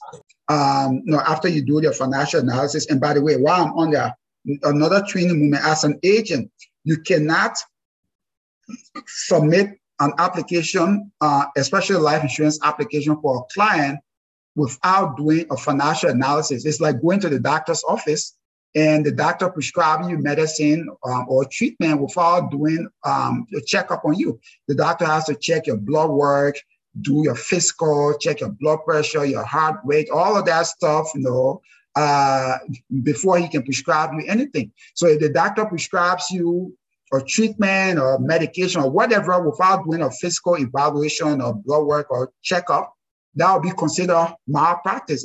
If something happens, you have a legal right to sue the doctor, and you'll probably walk away with a lot of money, right? So it's the same thing with insurance agents. People think the healthcare industry is regulated, and I laugh. the financial industry is the most regulated industry in America. Is more regulated than the healthcare industry. I mean, I'm a healthcare professional, by training, right? I'm a pharmacist, and I'll tell you the level of regulation I experience as a financial agent is nowhere close to what I experience, as a pharmacist, right? And people, it's very common for financial agents to go to jail than for healthcare workers to go to jail. Very, very common. Because you're messing with people's money, people livelihood. If you mess with someone's money and they lose, like there was this financial advisor, scam this guy, he was managing his money, scam him out of millions of dollars, and this guy killed himself, I mean, scam out of a lot of money, that he was depending on for retirement. He killed himself. So the financial industry is very regulated. So by law, again, this will not be on your exam, but again, I just like to throw in a little bit of training there as an agent. You always know you want to do financial analysis for all your clients, even if you know them. You can be like, oh, she's my mom, or she's my sister, or my best friend. So I know, I don't need no. You have to do financial analysis for all of them, right? Everybody, before you submit an application for anybody, before you recommend any insurance product for anybody, you must do a financial analysis. That is the equivalent of a checkup, but this would be like a financial checkup. You must do that for everybody before you recommend anything. If you don't, and you recommend the wrong thing for that person, and let's say the person loses money or whatever happens, the person has a legal right to sue you. And you as an agent, your license could be at stake, it could be suspended and all of that. So it's not worth it. And another thing, if you try to do a financial analysis or financial checkup for a client and the client is refusing, that's a red flag. It probably means that person has something to hide. If you're asking them for information, like, like someone wants to get business insurance. Okay, well, I want to see your articles of incorporation. I want to see the last 3 or 4 months of your financial statement, your business financial statement. If you have nothing to hide, you were ready to turn that over. But if the person is kiddish, they don't want, that tells you that they're up to no good, right? They probably want to do something illegal. As an agent, walk away. No matter how much you're going to pay, you get paid, walk away. It's not worth it. So we cover flexible and level premium. So the reason I mentioned that the greater premium, because sometimes you're trying to get insurance for people who cannot afford it, right? They want insurance, but maybe the person doesn't want term insurance, because term insurance, is temporary. They want, a permanent policy, but they just can't afford a permanent policy. One option, you can get them a graded, whole life policy. So the premiums will be much lower in the first 5 to 10 years. And then maybe within 5 to 10 years, the person's income will increase, and then they'll be able to afford the actual payment, right? So that is, again, we do training for months and months and months when you come on board. So you're going to learn all of these things. Okay, so let me stop here. I don't want to talk too much. Questions. Any questions on what I covered so far? No, I'm good. Good. All right. So let's go to the next question. So you see, so our sheet here is getting, our sheet is getting redder and redder, our exam outline, right? So the goal is by the end of today, we should have all of these things highlighted, if not all, at least 80% of them highlighted. So tomorrow we're going to get you on with your simulated exam. The goal is to get you to score 85%. So if you can score 85% on 2 of the simulated exams, Miss Pam, you're ready to rock and roll, ready to pass that exam. Okay. We're going to pop champagne next week or this week when you pass the exam. All right. All right. So let's go to the next one. All right, so this next question says, which of the following information is not required to be included in a whole life policy? Okay, so now we want to go to types of policies here quickly, but let's read the answer choices. It says A, policy, loan, interest rate policies, guaranteed dividend table, policies, premium, policy's cash value table. So the key now on your exam, and I think I mentioned this.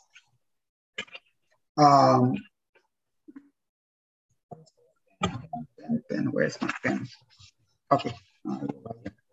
So on your exam, you got to be very, very careful with questions that have the following words: not,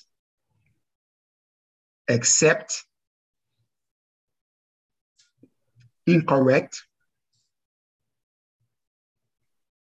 and false. These are a little tricky because it requires you to actually do a little more thinking, because you're trying to, you know, the right thing, but you're looking for the wrong answer, as the right one, right?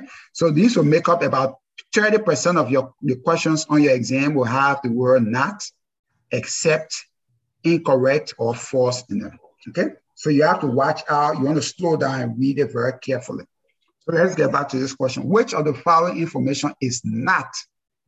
So it means three of the information will be included in a whole life policy, but one will not. So what is that information that will not? Okay. Now, the first option, it says policy loan interest rate. By law, they are supposed to state, the policy loan interest rate, right? So if it's a permanent policy, it should tell you in your contract, what would be the loan interest rate, because the advantage or the benefit of having a permanent life insurance policy is that you can take loans from your policy, right? Tax-free loans, right? So let's say Miss Pam has $5,000 in her whole life policy cash value, and let's say she, falls on tough times, gets unemployed, she can take out, $1,000 or $2,000 loan from that policy. Now, when you take out loan, right, the insurance company will sometimes, well, not sometimes, they will charge you interest. Now, they'll charge you interest and credit you interest, but I don't want to complicate that when that's training for agents, because it gets complicated. But they'll charge you interest. That's what you have to know for your account. Now, a lot of states have a maximum amount for the amount of, or the percentage of interest they can charge. Most states, the maximum is 8%, right? For the interest rate that they can charge you.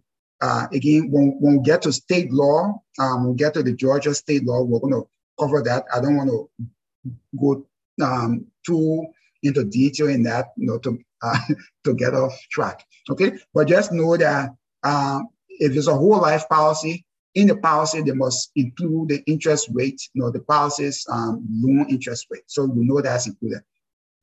Next thing, in any policy, they must tell you how much you're going to pay in premiums, right? Duh. I mean, that's common sense, right? They must say in my policy, how much will my premium be? Am I paying $100 a month, $500 every month? What is it? So it must say in my policy, right? They also, if it's a permanent policy, and we all know your whole life is a permanent policy, right? We know that it must have cash value, cash value table, right? So the cash value table will just will show you exactly, like what your cash value would be if you put in certain amount on a regular basis.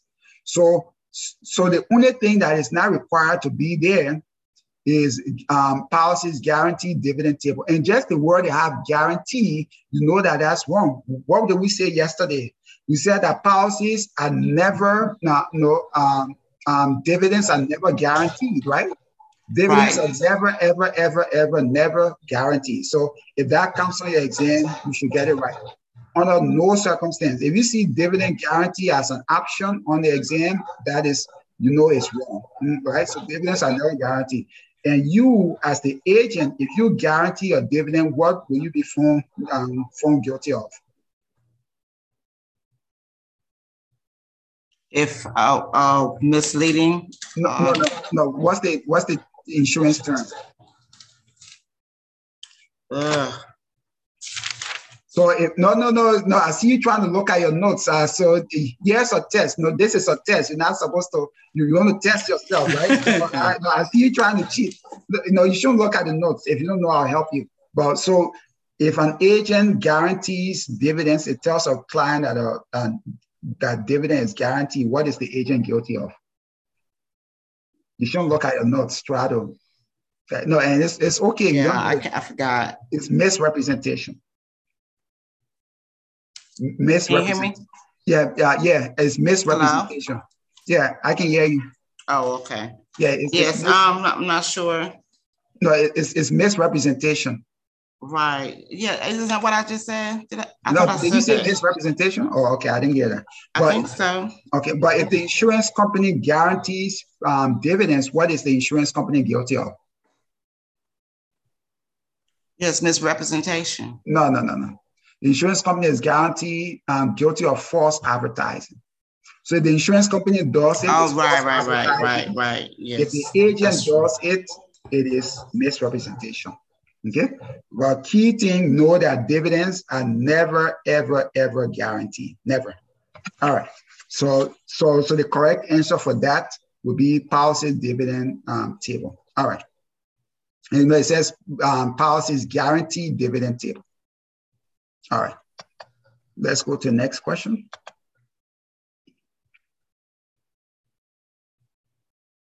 So this one here says, what would be an accurate definition of control business? Perfect. So I know this one, you probably didn't come across it. And right, I hadn't gone over that. Yeah, and this is one of the, how do you call it? One of those weird questions that if I were to put a percentage on it of it coming in your exam, I'll put it at less than 10%. So I'm not going to go too in depth in that. And that is not even on your exam outline. But since we have it here, I'll just cover it quickly. So what is control business, right? What is control business? So control business is just business that it's insurance business that people write on themselves and close family members, right? And it is illegal for you to go into business or get into the insurance business just to be involved in control business. That means you get into the business just to write policy on family members. Like, so, okay, well, I'm getting my insurance license. I'm not going to serve the general public. I don't really care about serving the general public. I'm just going to get it because, I know the few of my aunties and my uncles and my cousins want to get life insurance. So I'm just going to get my license to just sell insurance to my family members. Well, that's considered control business and it is illegal. Now, if you do it one time, can you write business? Can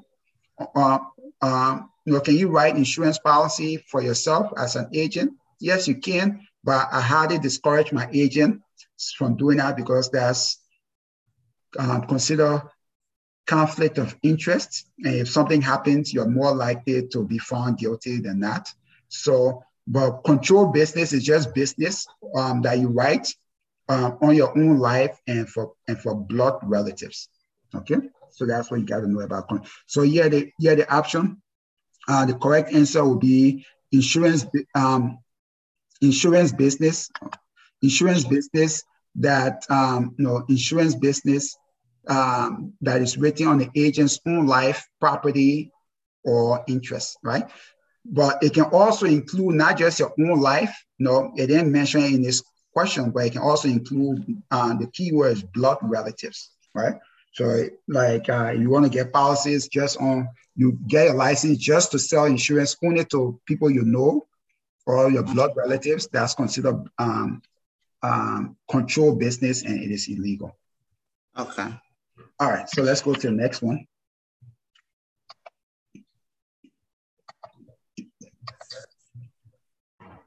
So my goal is when we finish this, when you take that the next time, I'm looking at least a 10% improvement. So when you take this the next time, we're looking for you to score at least 85%. Okay. So now let's go. This one, it says an incomplete. Oh, right. We'll talk about incomplete application, right? So an incomplete life insurance application submitted to an insurer will result in which of these actions? So we talked about this. I was saying yesterday or this morning, incomplete application. Yeah, so in this case, what would be the correct answer? Yes, it will be returned to the writing agent. Perfect. Yeah. Hold on. You said return to who? To the agent, the writing agent. Okay, perfect. Yeah, so it'll be to return it, to the writing agent. Okay. So the insurance company would return it to the writing agent. Now, the second, okay. So the key word there is automatically deny, right? Or decline. So if that was not an option, if return to the writing agent was not an option, then the next correct answer will be automatically decline, because the insurance company has the right to decline that application. Okay, so now we got that. So next question. All of these are characteristics of an adjustable life policy, except what? So let me switch here to my camera. Let's see if you can see this. All right. So all of these are characteristics of an adjustable life policy, except A says adjustable premium, B says adjustable premium payment, period, combination of term and whole life, insurance, and D says face amount can be adjusted using policy difference. So again, remember I told you about the except, right?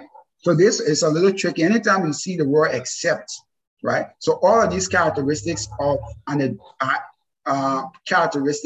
adjustable life policy except. So we know that 3 of those options are characteristics of adjustable policies except 1.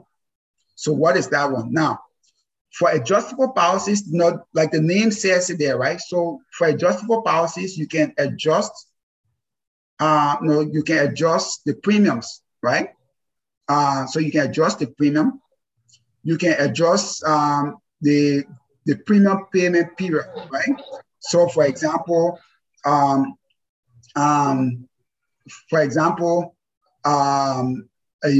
instead of paying premium for life, I can say, I want to pay my premium over the next 10 years, right? So you can adjust the premium payment period. You can also, adjustable life insurance. Just think about it, it's a combination of term insurance and whole life insurance. Okay, so know that adjustable life insurance, adjustable life policies. Okay, adjustable life insurance is equals term and whole life. So it's not term and universal life, not term and index universal life, and it's term and whole life. Okay, so it's a combination, so it combines those two.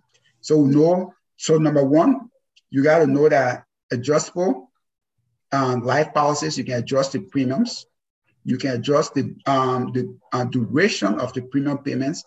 It's a combination of term and whole life. Now, the face amount cannot be adjusted. Only universal life insurance policy allows you to adjust the face amount.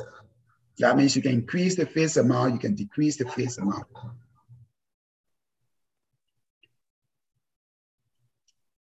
Any questions with that? So sometimes adjustable life policies are similar in some aspects to universal life policies. It shares some of the same characteristics as universal policies, like you adjust the premiums and all of that. But the only difference is that with adjustable policy is a combination of both term and whole life, and you can adjust the premium payments period. Okay. Any questions? No questions. Okay.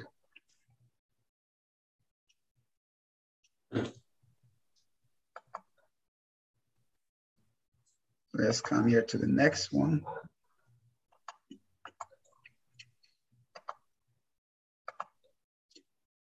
Which of these terms accurately defines, okay, so I just cover, I want us to check off adjustable whole life. Okay, yeah, so you see, so adjustable whole life is on your exam outline, so that's good, we'll cover it. That's on your exam outline. All right, so this is, which of these terms accurately defines an underwriter's assessment of information on a life insurance application? Which of these terms accurately defines an underwriter's assessment of information on a life insurance application? So you can see my screen, right? Yes. Okay, good. So let's come here to your exam outline. Let me switch to my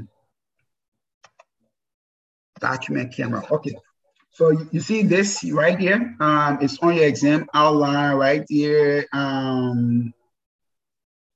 Risk classification. You see right here? So we're going to highlight that. We're going to check that out. So risk classification. So let's talk about risk classification. Risk classification. And you're taking notes, right? Yes. Okay. And just in case you want, because this will, I'll publish this to the podcast in the next few weeks. So it's probably too late for you to use it. Sorry. Let's see here. All right. So risk classification. So when you apply for insurance, first of all, who is an underwriter, right? Because this has few terms you have to understand. In your own words, who is an underwriter, Ms. Penn? Will that be the agent? No. Or the insurance company? Oh, good. Okay. Well, who is an underwriter for? Who is an underwriter for an insurance company? No, there's not field underwriter, but just underwriter in general. Or maybe another way to answer that is what does an underwriter do?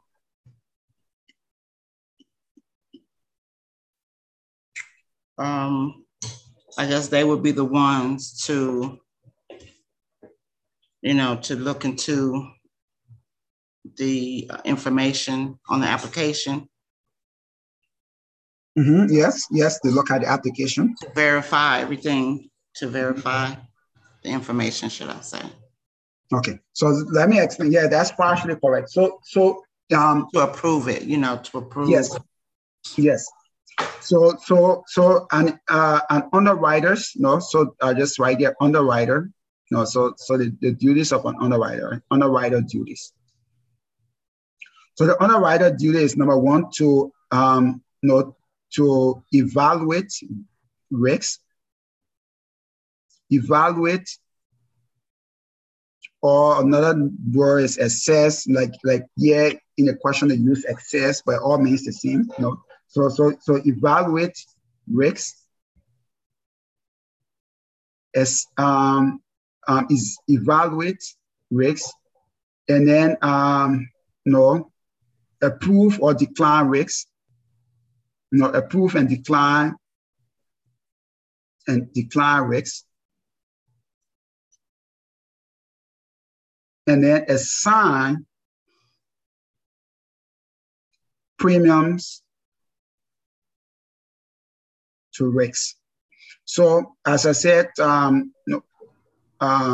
talked about this in the previous episode of the podcast. I don't know if you listened to that one about risks, right? So the insurance is taking a big risk on you, right? Because let's say in the case of life insurance, the way it works is the insurance company is praying and betting that you're going to live for a long time, right? Because the longer you live, the more money they get out of you, right? So it's in the insurance insurance company's interest for you to live as long as possible, right? So one of the key things that they use in insurance is health, that's why they look at your medical records and all of that, because they don't want to insure you and then 2 months or 1 year later you die, So So the underwriter's responsibility is to evaluate the risks. Because yes, let's face it, when you apply for insurance, you're a risk, right? The insurance company is taking a risk by approving you, right? So it's to evaluate that risk. Okay, is it an acceptable risk, right? Or is it an unacceptable risk? Now, if it's an unacceptable risk, again, so the insurance, the underwriter can make two determinations. The first determination is if is unacceptable. So if the risk is unacceptable, the insurance company will just decline you altogether, right? They'll decline. For example, and some insurance companies can be very, very strict. Like again, as an agent, you just got to know this. Again, all of you hopefully will become agents in the next few weeks or months. So as an agent, a lot of people don't know this, and which is sad, right? But one of the things, insurance companies will most of the time decline people who have any history of depression. So even if you're not currently depressed, but you took any depression or anxiety medication, most of the time they'll have to cut off like the last 3 years, right? If you took any anxiety or depression medication in the last 3 years, they'll want to know what is going on. You'll need to get like a doctor's statement. Like I applied for a client. This was 2020. I mean, she was she lost her mother. From COVID, the mother died, and she was going through a rough patch, right? So she went to the doctor, depression. But again, what I talked about, the Medical Information Bureau, she used her insurance, so that was reported to a Medical Information Bureau file, right? So the insurance had access to all of that. So she went through a rough patch, if you lose your mother, I mean, of course, it's traumatic for anybody. So she was depressed. She got on some, depression medications and, stuff like that. And then, a few months later, she wanted to apply for insurance, right? So someone introduced me to her. So put in an application for her. And even though she was healthy, I mean, this was someone in her 20s, right? Very healthy, no medical issues, anything. But she got denied for the simple fact that she was diagnosed with depression recently and she was on medications, which is crazy, right? Because it discourages people from now seeking help when they're depressed. Because now, like, oh my God, right. if I get on depression medication or I go to my doctor, not only will this affect my chance of getting life insurance, but some jobs will not even hire you if you have depression, which is, again, is unfair. We talk about getting rid of stigma for depression and all of that mental health, but yet and still people are still penalized, right? But that's something you as an agent have to know all those little things. Like if if they were diagnosed with depression 4 years ago, and let's say they've been off any medications for 3-4 years, then no big deal. But anything, let's say within 2 years, 2 to 1 years, they could be approved, depending on what the doctor writes about them. But if it's like most insurance companies, if within 1 year, right, of you being prescribed that medication or depressed, most insurance companies will deny you. And I kind of understand where they're coming from too, because let's face it, people who are depressed are at risk of killing themselves sometimes, not always, sometimes, right? So the insurance company is scared, like, oh, this person is depressed. If we insure them, they could kill themselves, and now maybe they only pay 3 or 4 premiums, and now we're on hold for hundreds of thousands of dollars. So it's from like a business risk perspective. So I kind of understand both sides, but that's something you as an agent, you have to know, right? So the insurance, so the underwriter, and the underwriter, she was a nice lady, but anyway, yeah. So she wrote back to me like, oh no, your client was, she's been depressed recently, as 6 months ago, she was on medications and she's still on medications. So she's a huge risk. We cannot, insure her. So that client cannot get any insurance. No. Now there's some insurance that will that will insure you. Those are called guarantee issue. Again, that is not on exam, so that's for agent training. But most insurance, will not, right? So she determined the risks to be unacceptable, and she declined my client. So when the risk is unacceptable, then the underwriter has the power and it's a his or her responsibility to decline the risk, so they can reject the application. Now, when it determined that the risk is acceptable, then they can categorize that risk. They can put that risk into three categories. The first category will be preferred, right? So that means everything is good, like that person is in good health. Insurance, when you apply for insurance, they even dig down into your DMV records. That's one of the first reports. Usually, some of the insurance companies I work with, they'll pull your DMV report within 48 to 72 hours, right? So they want to know, like, do you have a lot of speeding tickets? I think the trip there is 3 years, right? So if you have 3 speeding tickets within the last 3 years, that's a risk, right? Because they're like, this person is reckless. There are risks of getting killed in an accident. So we probably don't want to insure that person. Or even if they're going to insure you, they're going to charge you higher premiums, right? So they pull your DMV report, pull all of that. But if they determine that, this person has a good driving record, their health is good, everything is good, then they'll issue you this preferred rating. So preferred rating, you got to know about preferred rating is these people pay the least expensive premium. So just think about it as car insurance, right? So if you got clean driving record, you don't have any speeding tickets, you don't have any accident history, all of that, let's say you and I go and apply for insurance, right? You have a clean driving record, no speeding tickets, no accidents. The insurance company, now let's say Geico, for example, may say, okay, you know what, Miss Pam, we're going to charge you $100 a month. But let's say me, I apply for the same insurance, but I have maybe 5 speeding tickets in the last 1 year, 5 accidents in the last 1 year. Geico is probably not going to insure me, or even if they insure me, instead of paying $100 a month, I may pay $200 or $300 a month, right? So when you're good, when you're acceptable risks and you're the best risks, right? Then you're put in a class called preferred, right? And that is the least expensive. So for the same amount of insurance, you pay the cheapest premium, right? Now, so preferred just means that your health and everything about you is better than average, right?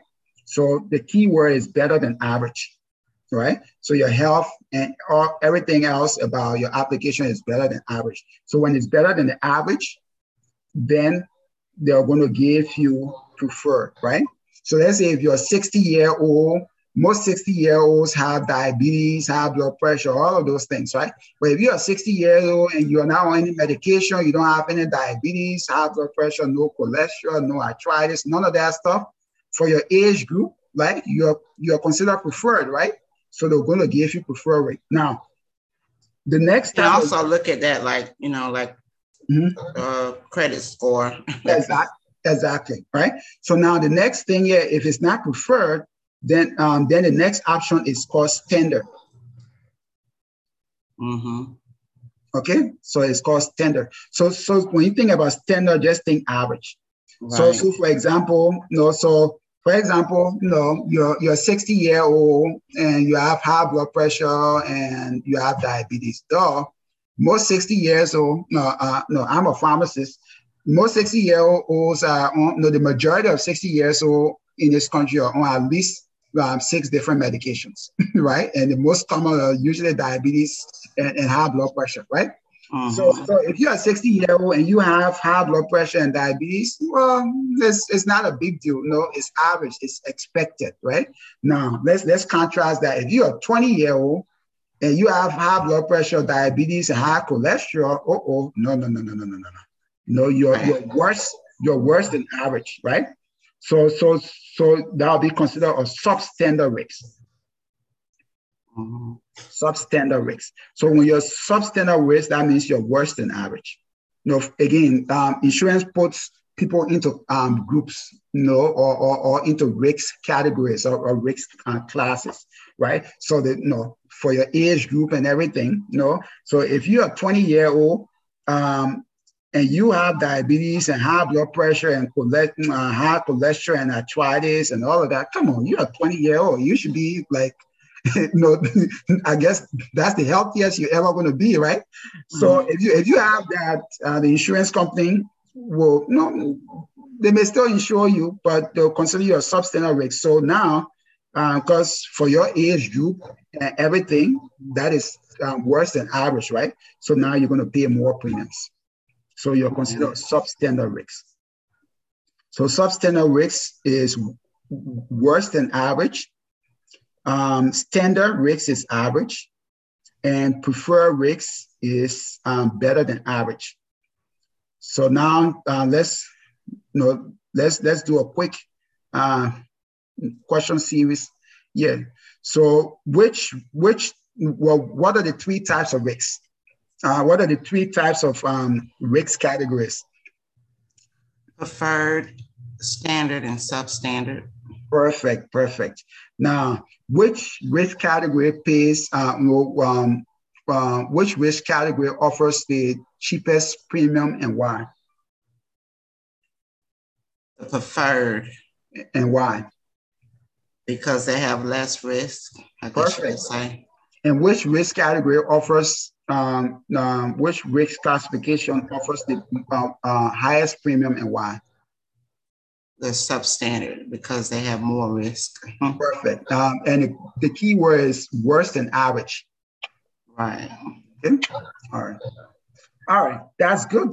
You're making progress. So now we can come here and cancel, and cross out classification. Well, we've already crossed out classification. So you see, so we're checking off things. All right, that's good. So now we have everything about risks, classifications. We know what an underwriter does and all of that. So we'll move to the next question.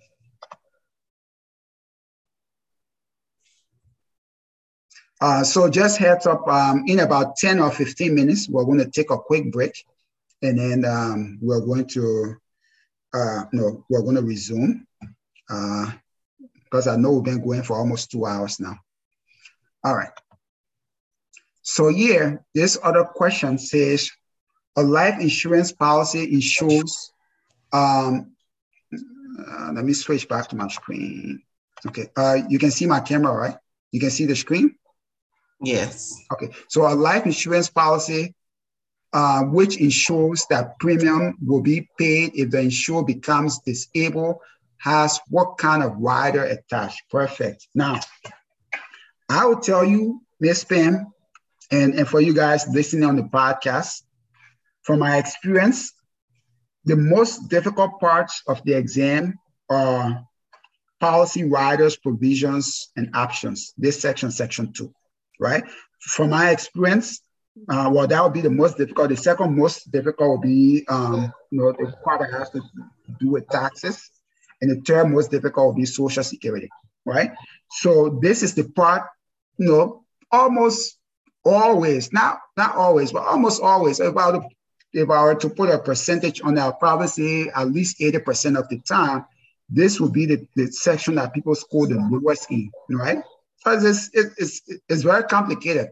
I'll be honest. Even me, when I took my exam, this was the section that I scored the lowest in. So we're going to spend some time on this.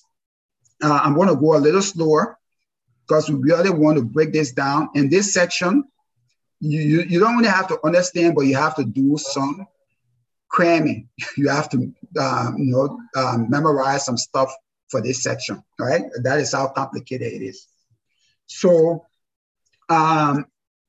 let's talk about riders in general. So I'll switch here to my document camera. Let's talk about riders. What is a rider? So, Miss Pam, can you tell me what is a rider? Well, I can try. Yeah, no, So yeah, a just rider, in I your own think, words. is someone that, say, for instance, if you have a mother or father has insurance, Mhm. then they can add on their kids as well as their spouse onto their insurance. Okay, perfect. Like, Okay, yeah.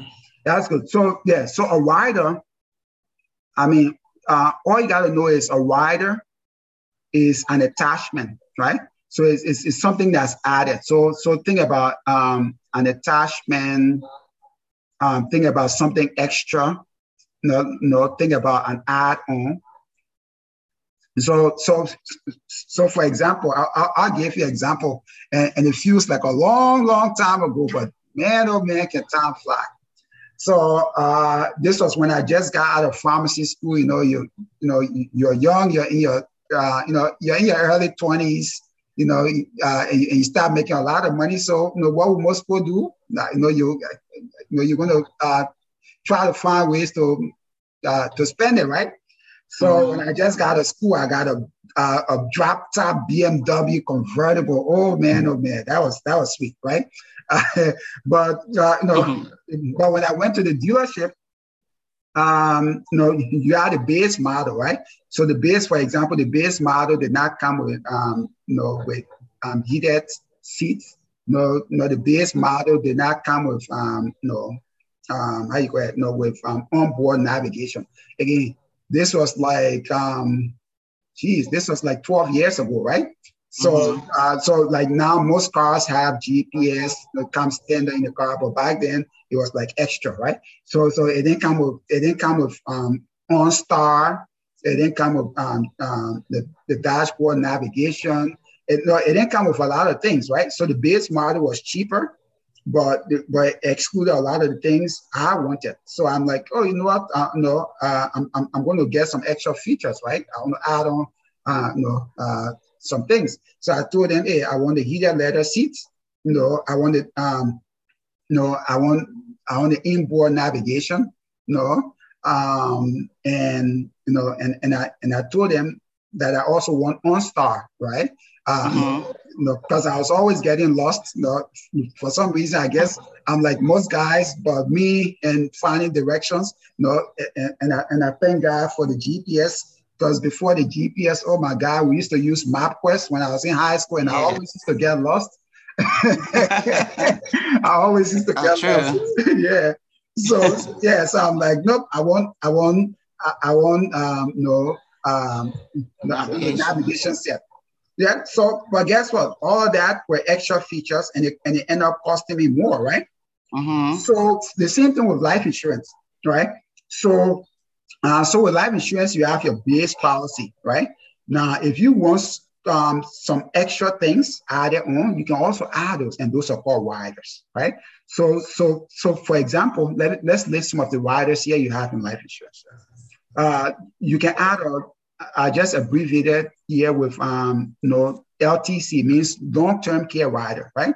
So you can get a long-term care policy by itself, like a standalone policy, right? Or you can attach that to your life insurance policy.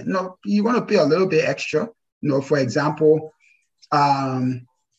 let's see, if like I just put in an application for a 49-year-old guy, and his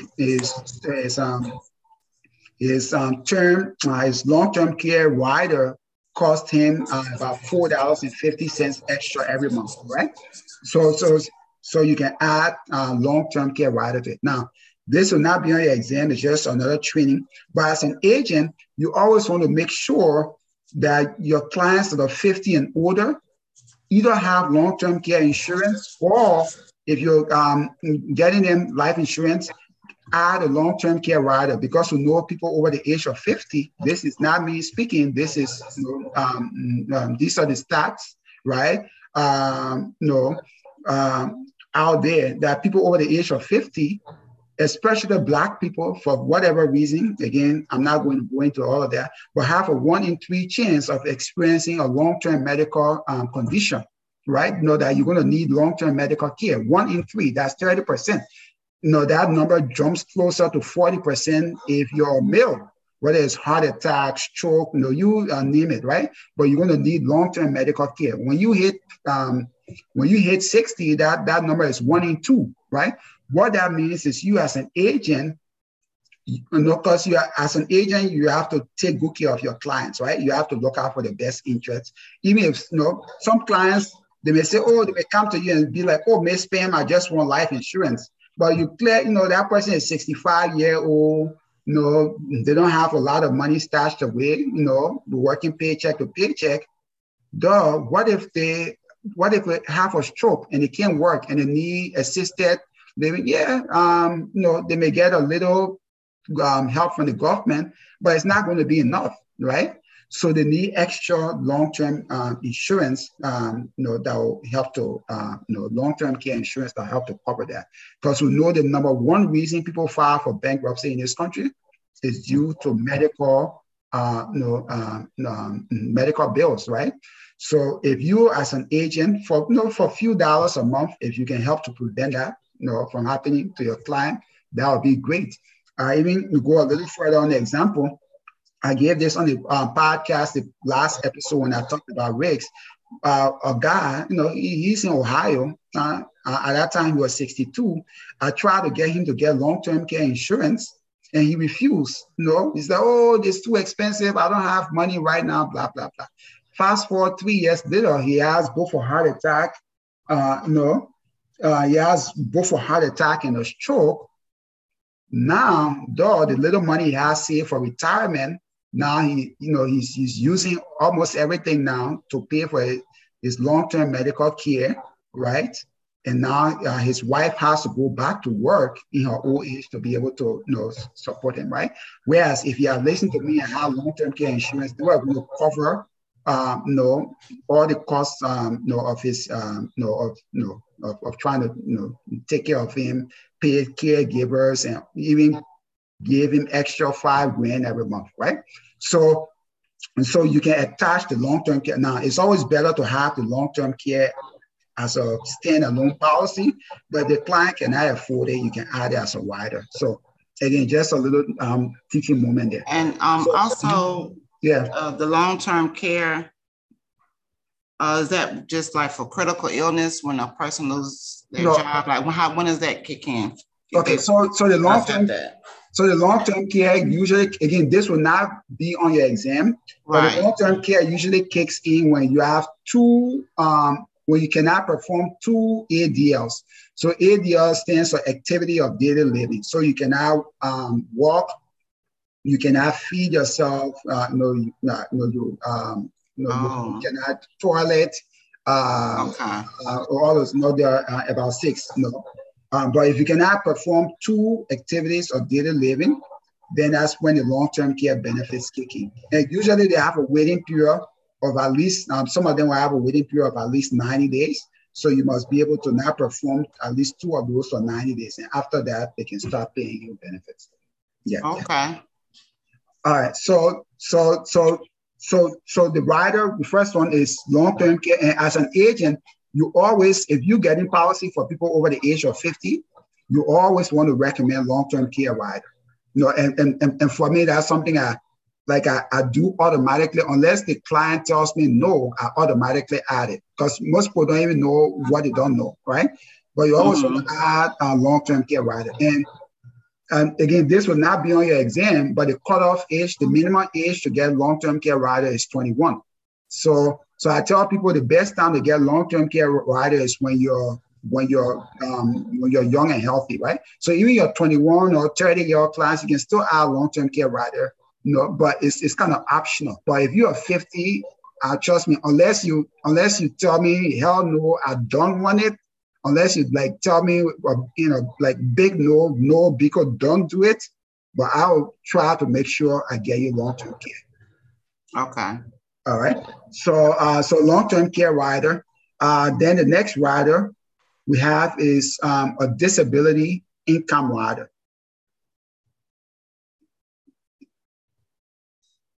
disability income rider. So the disability income rider just says that, okay, you know what? If I get disabled, for some reason I can't work, I want you to pay me monthly benefits. So that's the disability income rider. Then another one, you have the payer rider.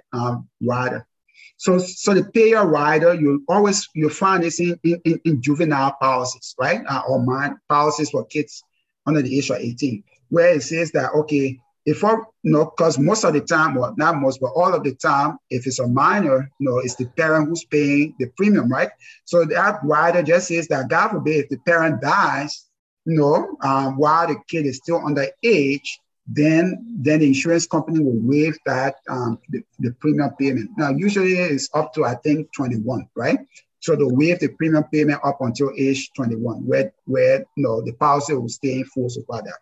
So disability income rider, you have payer rider. There are other riders. I'm trying to think here. Let's see riders.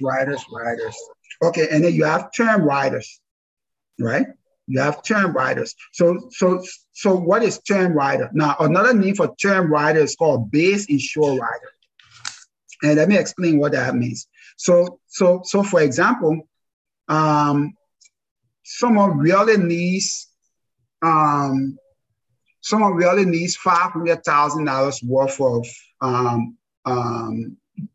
let's say index universal life insurance policy. They need $500,000. But the person right now, they can only afford to get, let's say, $250,000 index universal life insurance policy, right?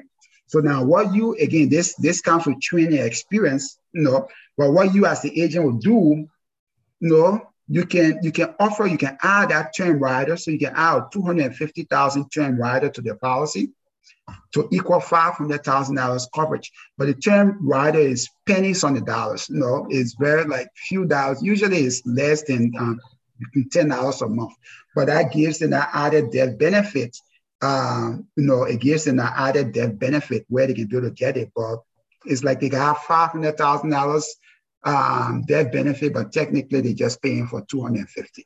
So you can add like a term rider. Now the term rider, again, is term, so it comes with a time period, right? So the term rider, you may put that, it may only be for 10 years, it may be for 20 years or whatever, but it has a definite period. At some point, it falls off, right?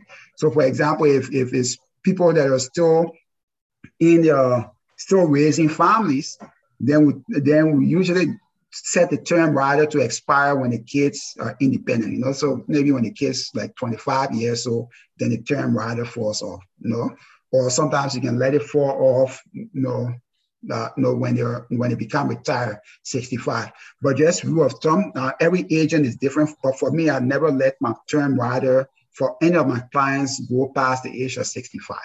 Okay, but again, that would not be on your exam. I don't want to waste time with stuff that would not be on your exam. But you just got to know that term rider is term policy that you add to a permanent policy. Now the other rider, and the term riders would be like your relatives, like your kids or your spouse, right? Oh, no, good. You asked a very good question. No.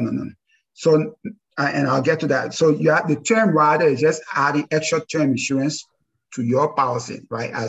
For yourself. Yeah. Now the next one you have the family term rider. Okay. So the family term rider is what you talked about. So the family term rider is just adding term insurance for all your family members. It's adding it to the policy. So let's say I have a $500,000 whole life policy, and I say, I want to have a term rider for my wife and my kids. So now maybe I can get a little term rider, maybe $50,000 each for my wife, my kids, and add it to it. So that's what. So the family term. So it's like a term rider, but it's specifically for family. Okay. Okay. So now, if you want to even go down in the weeds, you may have something called, they may even break down. So maybe you don't have kids, right? So instead of having family term rider, you have just the spouse term rider. So now this one is just term insurance for your spouse, or or maybe you and your spouse are now on good terms. Maybe you're whatever, you're separated, or you don't like each other anymore. You're like, nope, I don't care about you anymore. I just want to take care of my kids, right? So now you can add a children term rider. Mm-hmm. Okay, you can add a children term rider.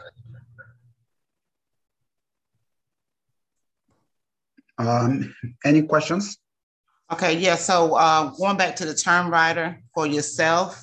So if you have a whole life insurance policy, and then you add on the term rider. Okay, so let's say you said the person may have wanted the 500,000. So you would do 25, 250 whole life. And then add a 250 term, but yes, that would just be for 10 years. So once the 10-year period ends, they will still have the 250 whole life. Exactly. Gotcha. And another name for term for the term rider is called base insure rider. Right. Okay. Yeah, BASE, base insure rider. All right. So now let's so we'll cover the term. So we have now there's another rider that's called return of premium rider. No, now we have a lot of, again, for the riders, all you got to know is what they do, right? So for the riders, you don't have to go into detail. You just have to know what the rider is and what's the purpose of the rider, right? So you have a return of premium rider. So you usually see the return of premium rider on term insurance policies, right? So what a return of premium rider is, just what it is, right? So the return of premium rider will say, okay, if I die, and usually they'll have usually they're going to have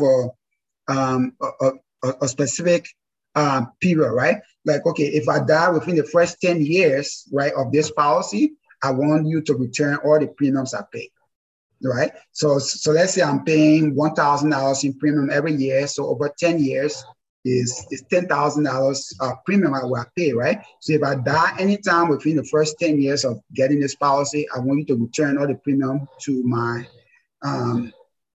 beneficiary, right? So that's a return of premium. I mean, it's pretty self-explanatory. So you're just returning the premium, but keep in mind that all these riders cost a little extra, right? So the more riders you add to the policy, the more expensive it gets.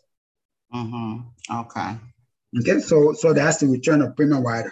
Now the other rider we have is called the accidental death and dismemberment rider. Now I'm just covering all the riders. I'm sure we're going to come across some questions later on, but at least you kind of know all the riders. So accidental death and dismemberment rider.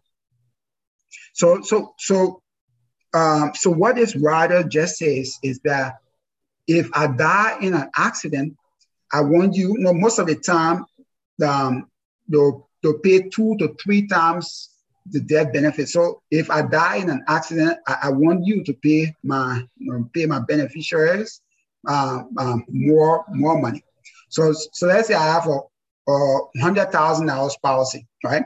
But now I add an accidental death and dismemberment rider to my policy. And let's say that rider will pay 2 times the death benefit. So now, if I die, instead of my family getting 100,000, now my family is getting 200,000. So they're getting 2 times the death benefit. Or sometimes you have accidental death benefit riders, so they triple the death benefit. So instead of getting 100,000, now my family will get 300,000. Right, but the key thing with the accidental death, death and dismemberment rider is that death has to occur within a certain time period of that accident, and it's usually 90 days, right? So but you're going to have to follow that in the insurance contract, but it's usually 90 days. So let's say, God forbid, you're driving and you have a car accident, and maybe you don't die right away, but maybe you're put on life support. And now maybe 6 months, or let's say 1 month later, you die, right? That accidental death and dismemberment rider, because they look at the cause of the death. The cause of the death was the accident, right? So now, let's say if you had $100,000 policy and your accidental death and dismemberment benefit was 2 times the amount, now to pay 200,000. And while we're on this, I'll just stop and talk quickly about just life and death quickly. I know a lot of times no one likes to talk about death because death is one of those things that no one feels good in trying to talk about, right? But the sad thing is, we all know that the only guarantee we have in life is death, right? As long as you're born, you're going to die. Now we all pray and hope that we want to live a long life, right? I would like to live until at least age 90, if possible, because both grandparents live until their 90s, right? So I pray that have a good chance. Yeah, exactly. Both grandparents on my mother and father's side live until they're 90. So hopefully I can live until I'm in my 90s. But all of us want to live a long life. But at some point we will die, right? So the sad thing is most of the time, and I don't know about the American society, but in the African culture, maybe most immigrants can attest to this. People have this resistance to life insurance. They think just even getting life insurance kind of acknowledges or affirms them out. Affirms their mortality. So as an agent, you're going to come across this. Sometimes the people who need life insurance the most are the people who will, refuse to get it, right? So as an agent, you have to know how to talk. And I know when we talk, I think it was yesterday, you asked me about all these questions. How do I get clients? How do I sell to clients? And when you come and go, you have a very detailed training. It may take days or weeks on, stuff like all of that. But one of the things, when you just ask people a simple question, ask them, what contract, and you can write this down. This is part. I'd like to throw in a little bit of agent training there too, not just example, but you can write this down and ask your clients, right? People who are refusing to get life insurance, ask them whatever their name is, Peter, John, whatever, like Mr. Peter, could you please tell me what contract, you can write this down word for word. Could you please tell me what contract you have signed with God that assures you that you will not die? No, not just die, but that you will not die tomorrow or die next month or die next year.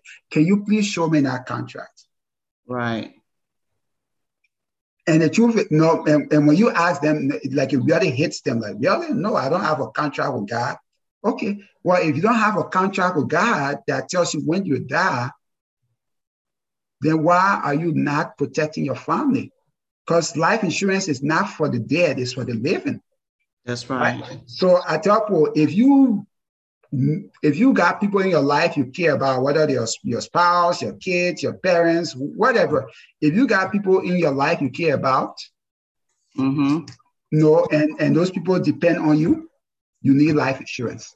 That is simple. That is it. So the simple task is to see if someone needs life insurance, they ask them, do you have people you care about? And most people will be like, oh yes, I love my kids to death. Oh yeah, I love my spouse. Oh, I love my parents. Or I love, or I love my siblings or whatever. Okay. Do those people depend on you for survival? Or not 100%, but like, for example, I'm supporting my parents, right? Not 100%, but I still support them, right? So my parents, in some ways still depend on me, right?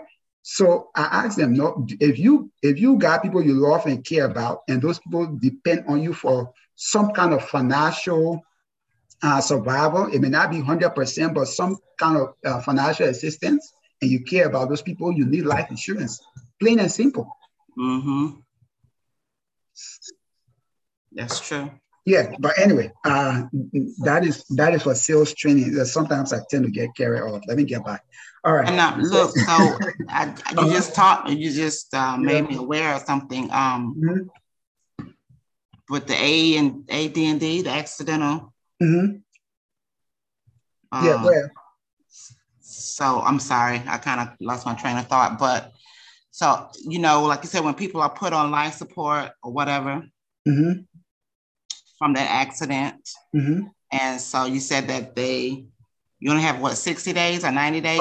For most insurance, and it varies from insurance company to insurance company, but most insurance will have a time limit, but it's usually 90 days. So the death has to occur within 90 days of the accident. Yeah, so this right here would be something that the family would, if they know, you know, that you have this kind of insurance, this will be, you know, important to them deciding whether to keep you on life support or not. How long they keep you on there. Now, you don't want people just pulling the plug because they think they can get more money, though. Well, of course not, but that, you know, that just goes back to, you know, people insuring people for the sake of, you know, killing someone off or whatever the case may be. So this is something similar to that. You know what I'm saying? Because if someone knows that their insurance is going to double or triple, then this would be something that would, you know, encourage them to pull the plug, even though they love you or whatever, but they say, well, hey, they probably going to die anyway.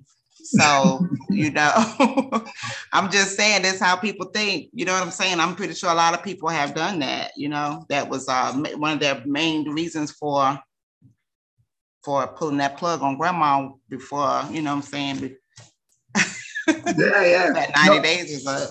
Yeah, no, and that's what I, you know, and that's what I tell people, right? Because they, you know, but the sad thing is, again, it's just human nature. You have some people who will do anything for money, right? Yeah, so, that's right. So I tell people, you know, and again, as an agent, you know, let's do a little discussion here quickly. I mean, you know, just maybe less than 5 minutes. But as an agent, you want to come across people, and that's why you have to do what you believe. And the key word is believe.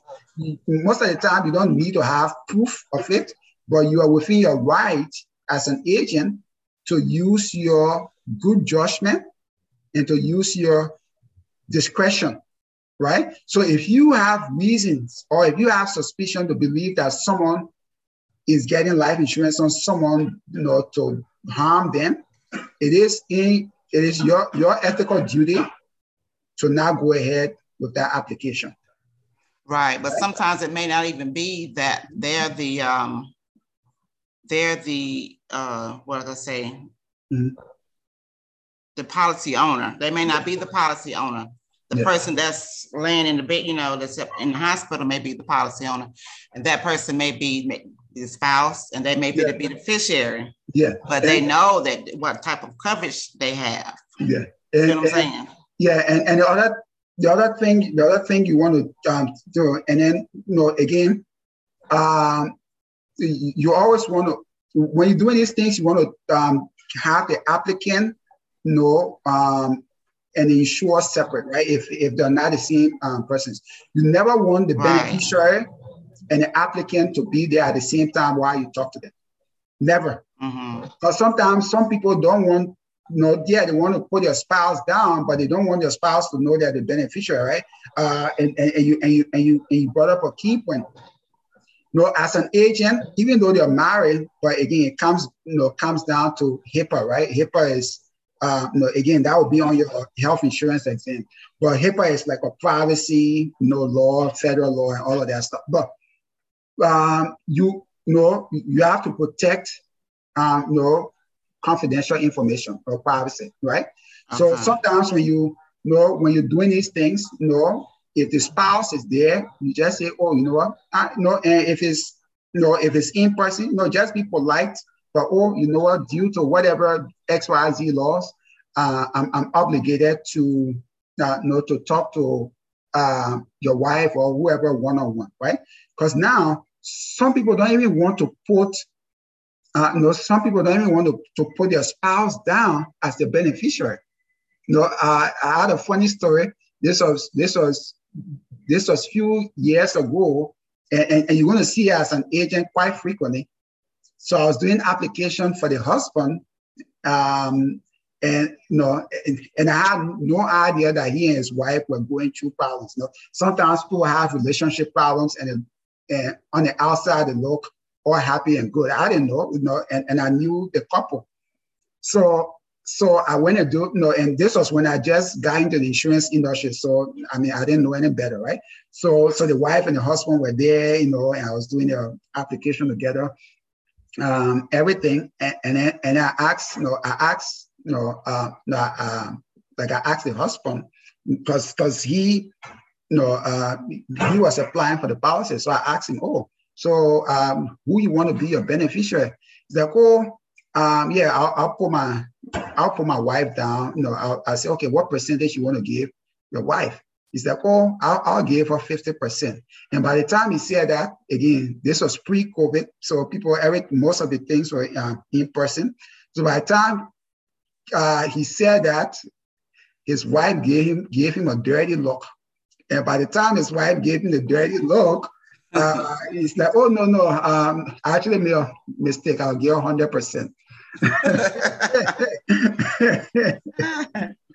Yes, you were going for that. Yeah, and that reminded me of the whole Will and Jada Oscar situation. Yes. So sometimes spouses, when I want to do something, but they're afraid of the reaction, so they get it cute. But so went ahead and put the application in, put the wife as 100%. Mm-hmm. After we did it, he called me back a few days later, and he's like, you know what? I want to make a change. I said, what do you mean? He said, I really don't want to give my wife 50%. And he went and explained a lot of things. Yes. Are going to but I don't want to make her a beneficiary. I said, hold up, but you just said over there that you want to, he said, no, I don't really trust her, blah, blah, blah. I don't want her to be my beneficiary.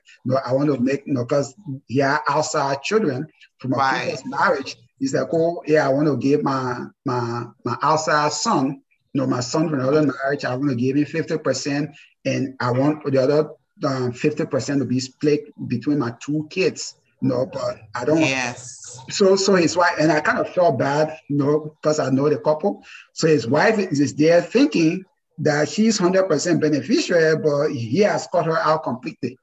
Yes. Oh my goodness. He didn't give a 10%. Wow. Yeah. But all of that comes with experience, right? So you have to, and that's why as an agent, you have to know all these little things. You don't want to talk to people together, even if you're a couple. You always want to do separately. Right. Yeah. So people will say they don't need insurance. I mean, if I tell you the number of times where I've talked to people, try to convince them, and I don't need insurance. Hey, a relative of mine, I won't even call a name, but not a relative. I talked to he and his wife. They had 2 young kids that time about getting insurance. Oh, well, it's too expensive. I'm like, I did a financial analysis. Okay, you can cut, you're paying $150 for cable. Come on. You don't need $150 for cable bill. That's crazy. What about you get basic cable and you can get a $50 term policy that will pay you, that has a death benefit at least $200,000, $300,000, so that if something happens to you, because think about it, both of you are struggling right now, right? Even with 2 incomes, you cannot take care of the kids and take care of yourself. What happens if one of you dies? It's even going to be worse. Like, oh no, blah, blah, blah. Yeah, well. So back and forth for a couple of months, I just like, okay, I wash my hands. 2 years later, I just got a call that the wife, that the spouse passed, the wife passed away. She was just sudden, if something happened, I don't know what it was, but it took her to the hospital. She actually died of brain, how you call it, brain, aneurysm. Yeah. It was sudden, like within a few minutes, they took her to the hospital, the brain, blood rushed to her head, everything. She was on life support for a couple of weeks, and she ended up dying, right? Because of that, the husband, he was a single father. He had to raise 2 young kids by himself for years. They end up losing their house. Things got terrible with him for years. They really went in dire straits. But what if they had that $200,000 policy that I recommended for just $50? If they're taking my advice and cut down their cable to basic cable and just shift it. Because sometimes as an agent, and this is where training comes in. You have to know how to, some people, yes, they don't have that money, but you can just help to show them how to reduce their expenses and be able to shift some of that money over to something, because life insurance is not a necessary. A lot of people think it's a necessity. It is a necessity, right? Yes, so yes. Anyway, so for those of you listening on the podcast, again, I'm getting my training more, but if you don't have an insurance agency, like maybe some of you are with Prime America or American Income Life, whatever, PHP, but if you're someone, you're still on the fence, you don't know which insurance agency to join, hey, you can come and join me. I can show you how you can build your own insurance business. You can create your own insurance agency for less than $500. I know it sounds crazy. It's almost like I'm committing blasphemy by saying it, but it's the truth. You can create your own financial agency for less than $500. So if you want to know how, or you want to learn more, contact me. My number is in the description. It's 202-855-6294. Again, 202-855-6294. All right. So Miss Pam, I think we're almost done with riders. No, we have one more rider to cover quickly, and then we'll take a break. So one more rider. Okay. Because the brother is getting hungry. I got to go and eat. Yes. All right. So one more rider, and this rider is the guaranteed insurability rider. Guaranteed insurability rider. So what that means is that the guaranteed insurability rider just guarantee. It guarantees the client to apply for more insurance at specified dates in the future, right? So, because we know the biggest thing with insurance, some people know, but what do I need to qualify? The most important is health. You must be in good health, right? For life insurance, right? You must be in good health. And we know that as people get older, their health actually gets worse, right? The younger you are, the better. No, I mean, now you have some, like I saw a 60-year-old woman, and man, she looks better than even some 20-year-old. And I'm like, how are you doing it, right? Mm-hmm. But but those people are the exception, Yes, yes. So what you want to do is, if you can add a guarantee insurability rider to the policy, right?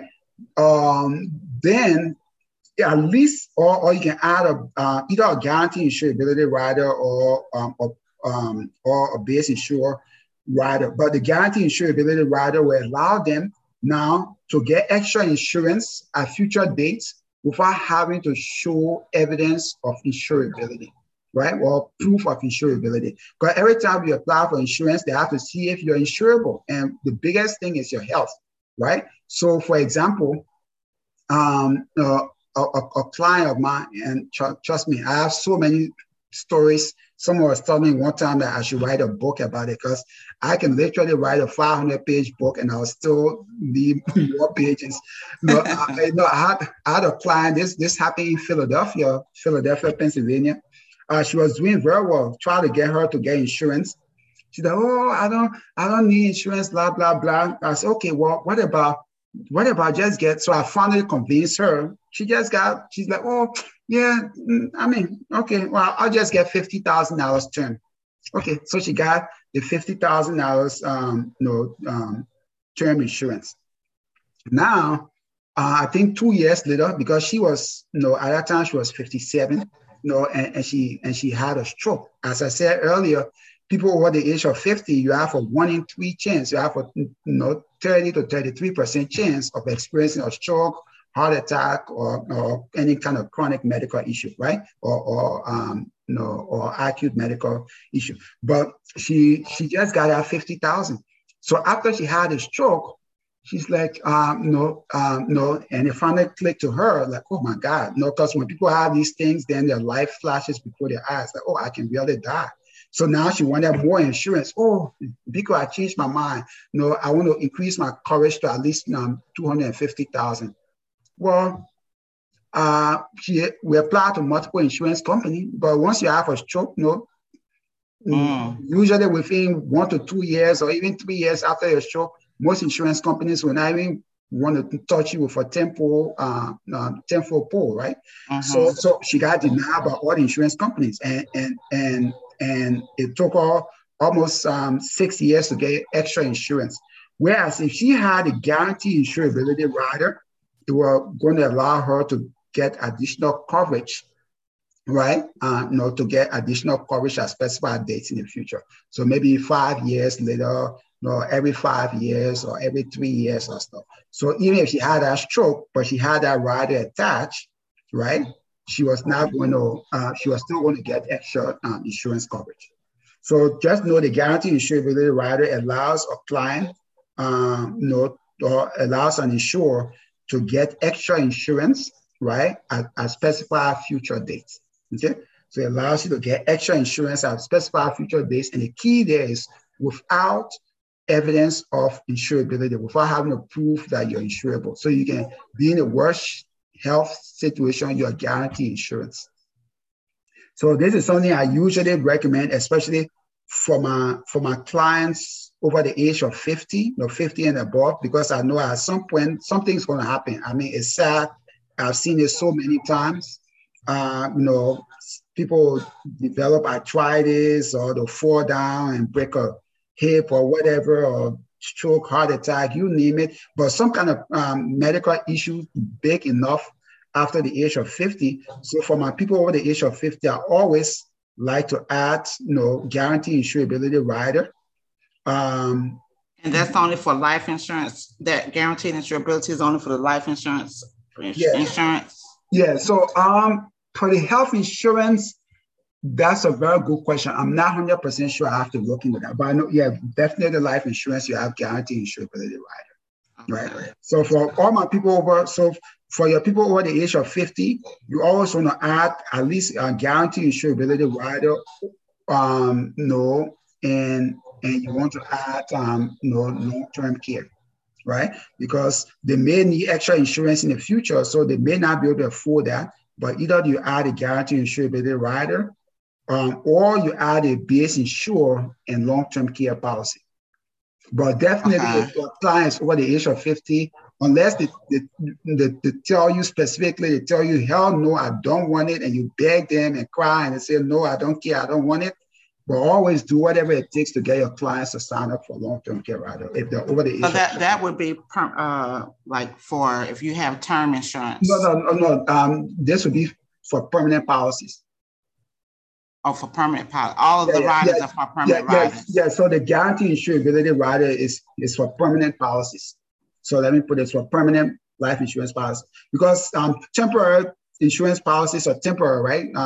Term insurance like 10 years, 5 years. Yeah. Could term insurance have guarantee? Technically, yes. I mean, if it's a 30-year term, but 90% of the time it's permanent. For exam purposes, just know it's permanent.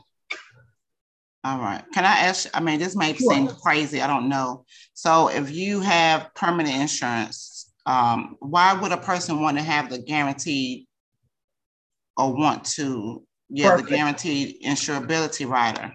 Okay. You already have whole life. Yeah. So the guaranteed insurability rider allows you to get extra insurance in the future. So sometimes people, let's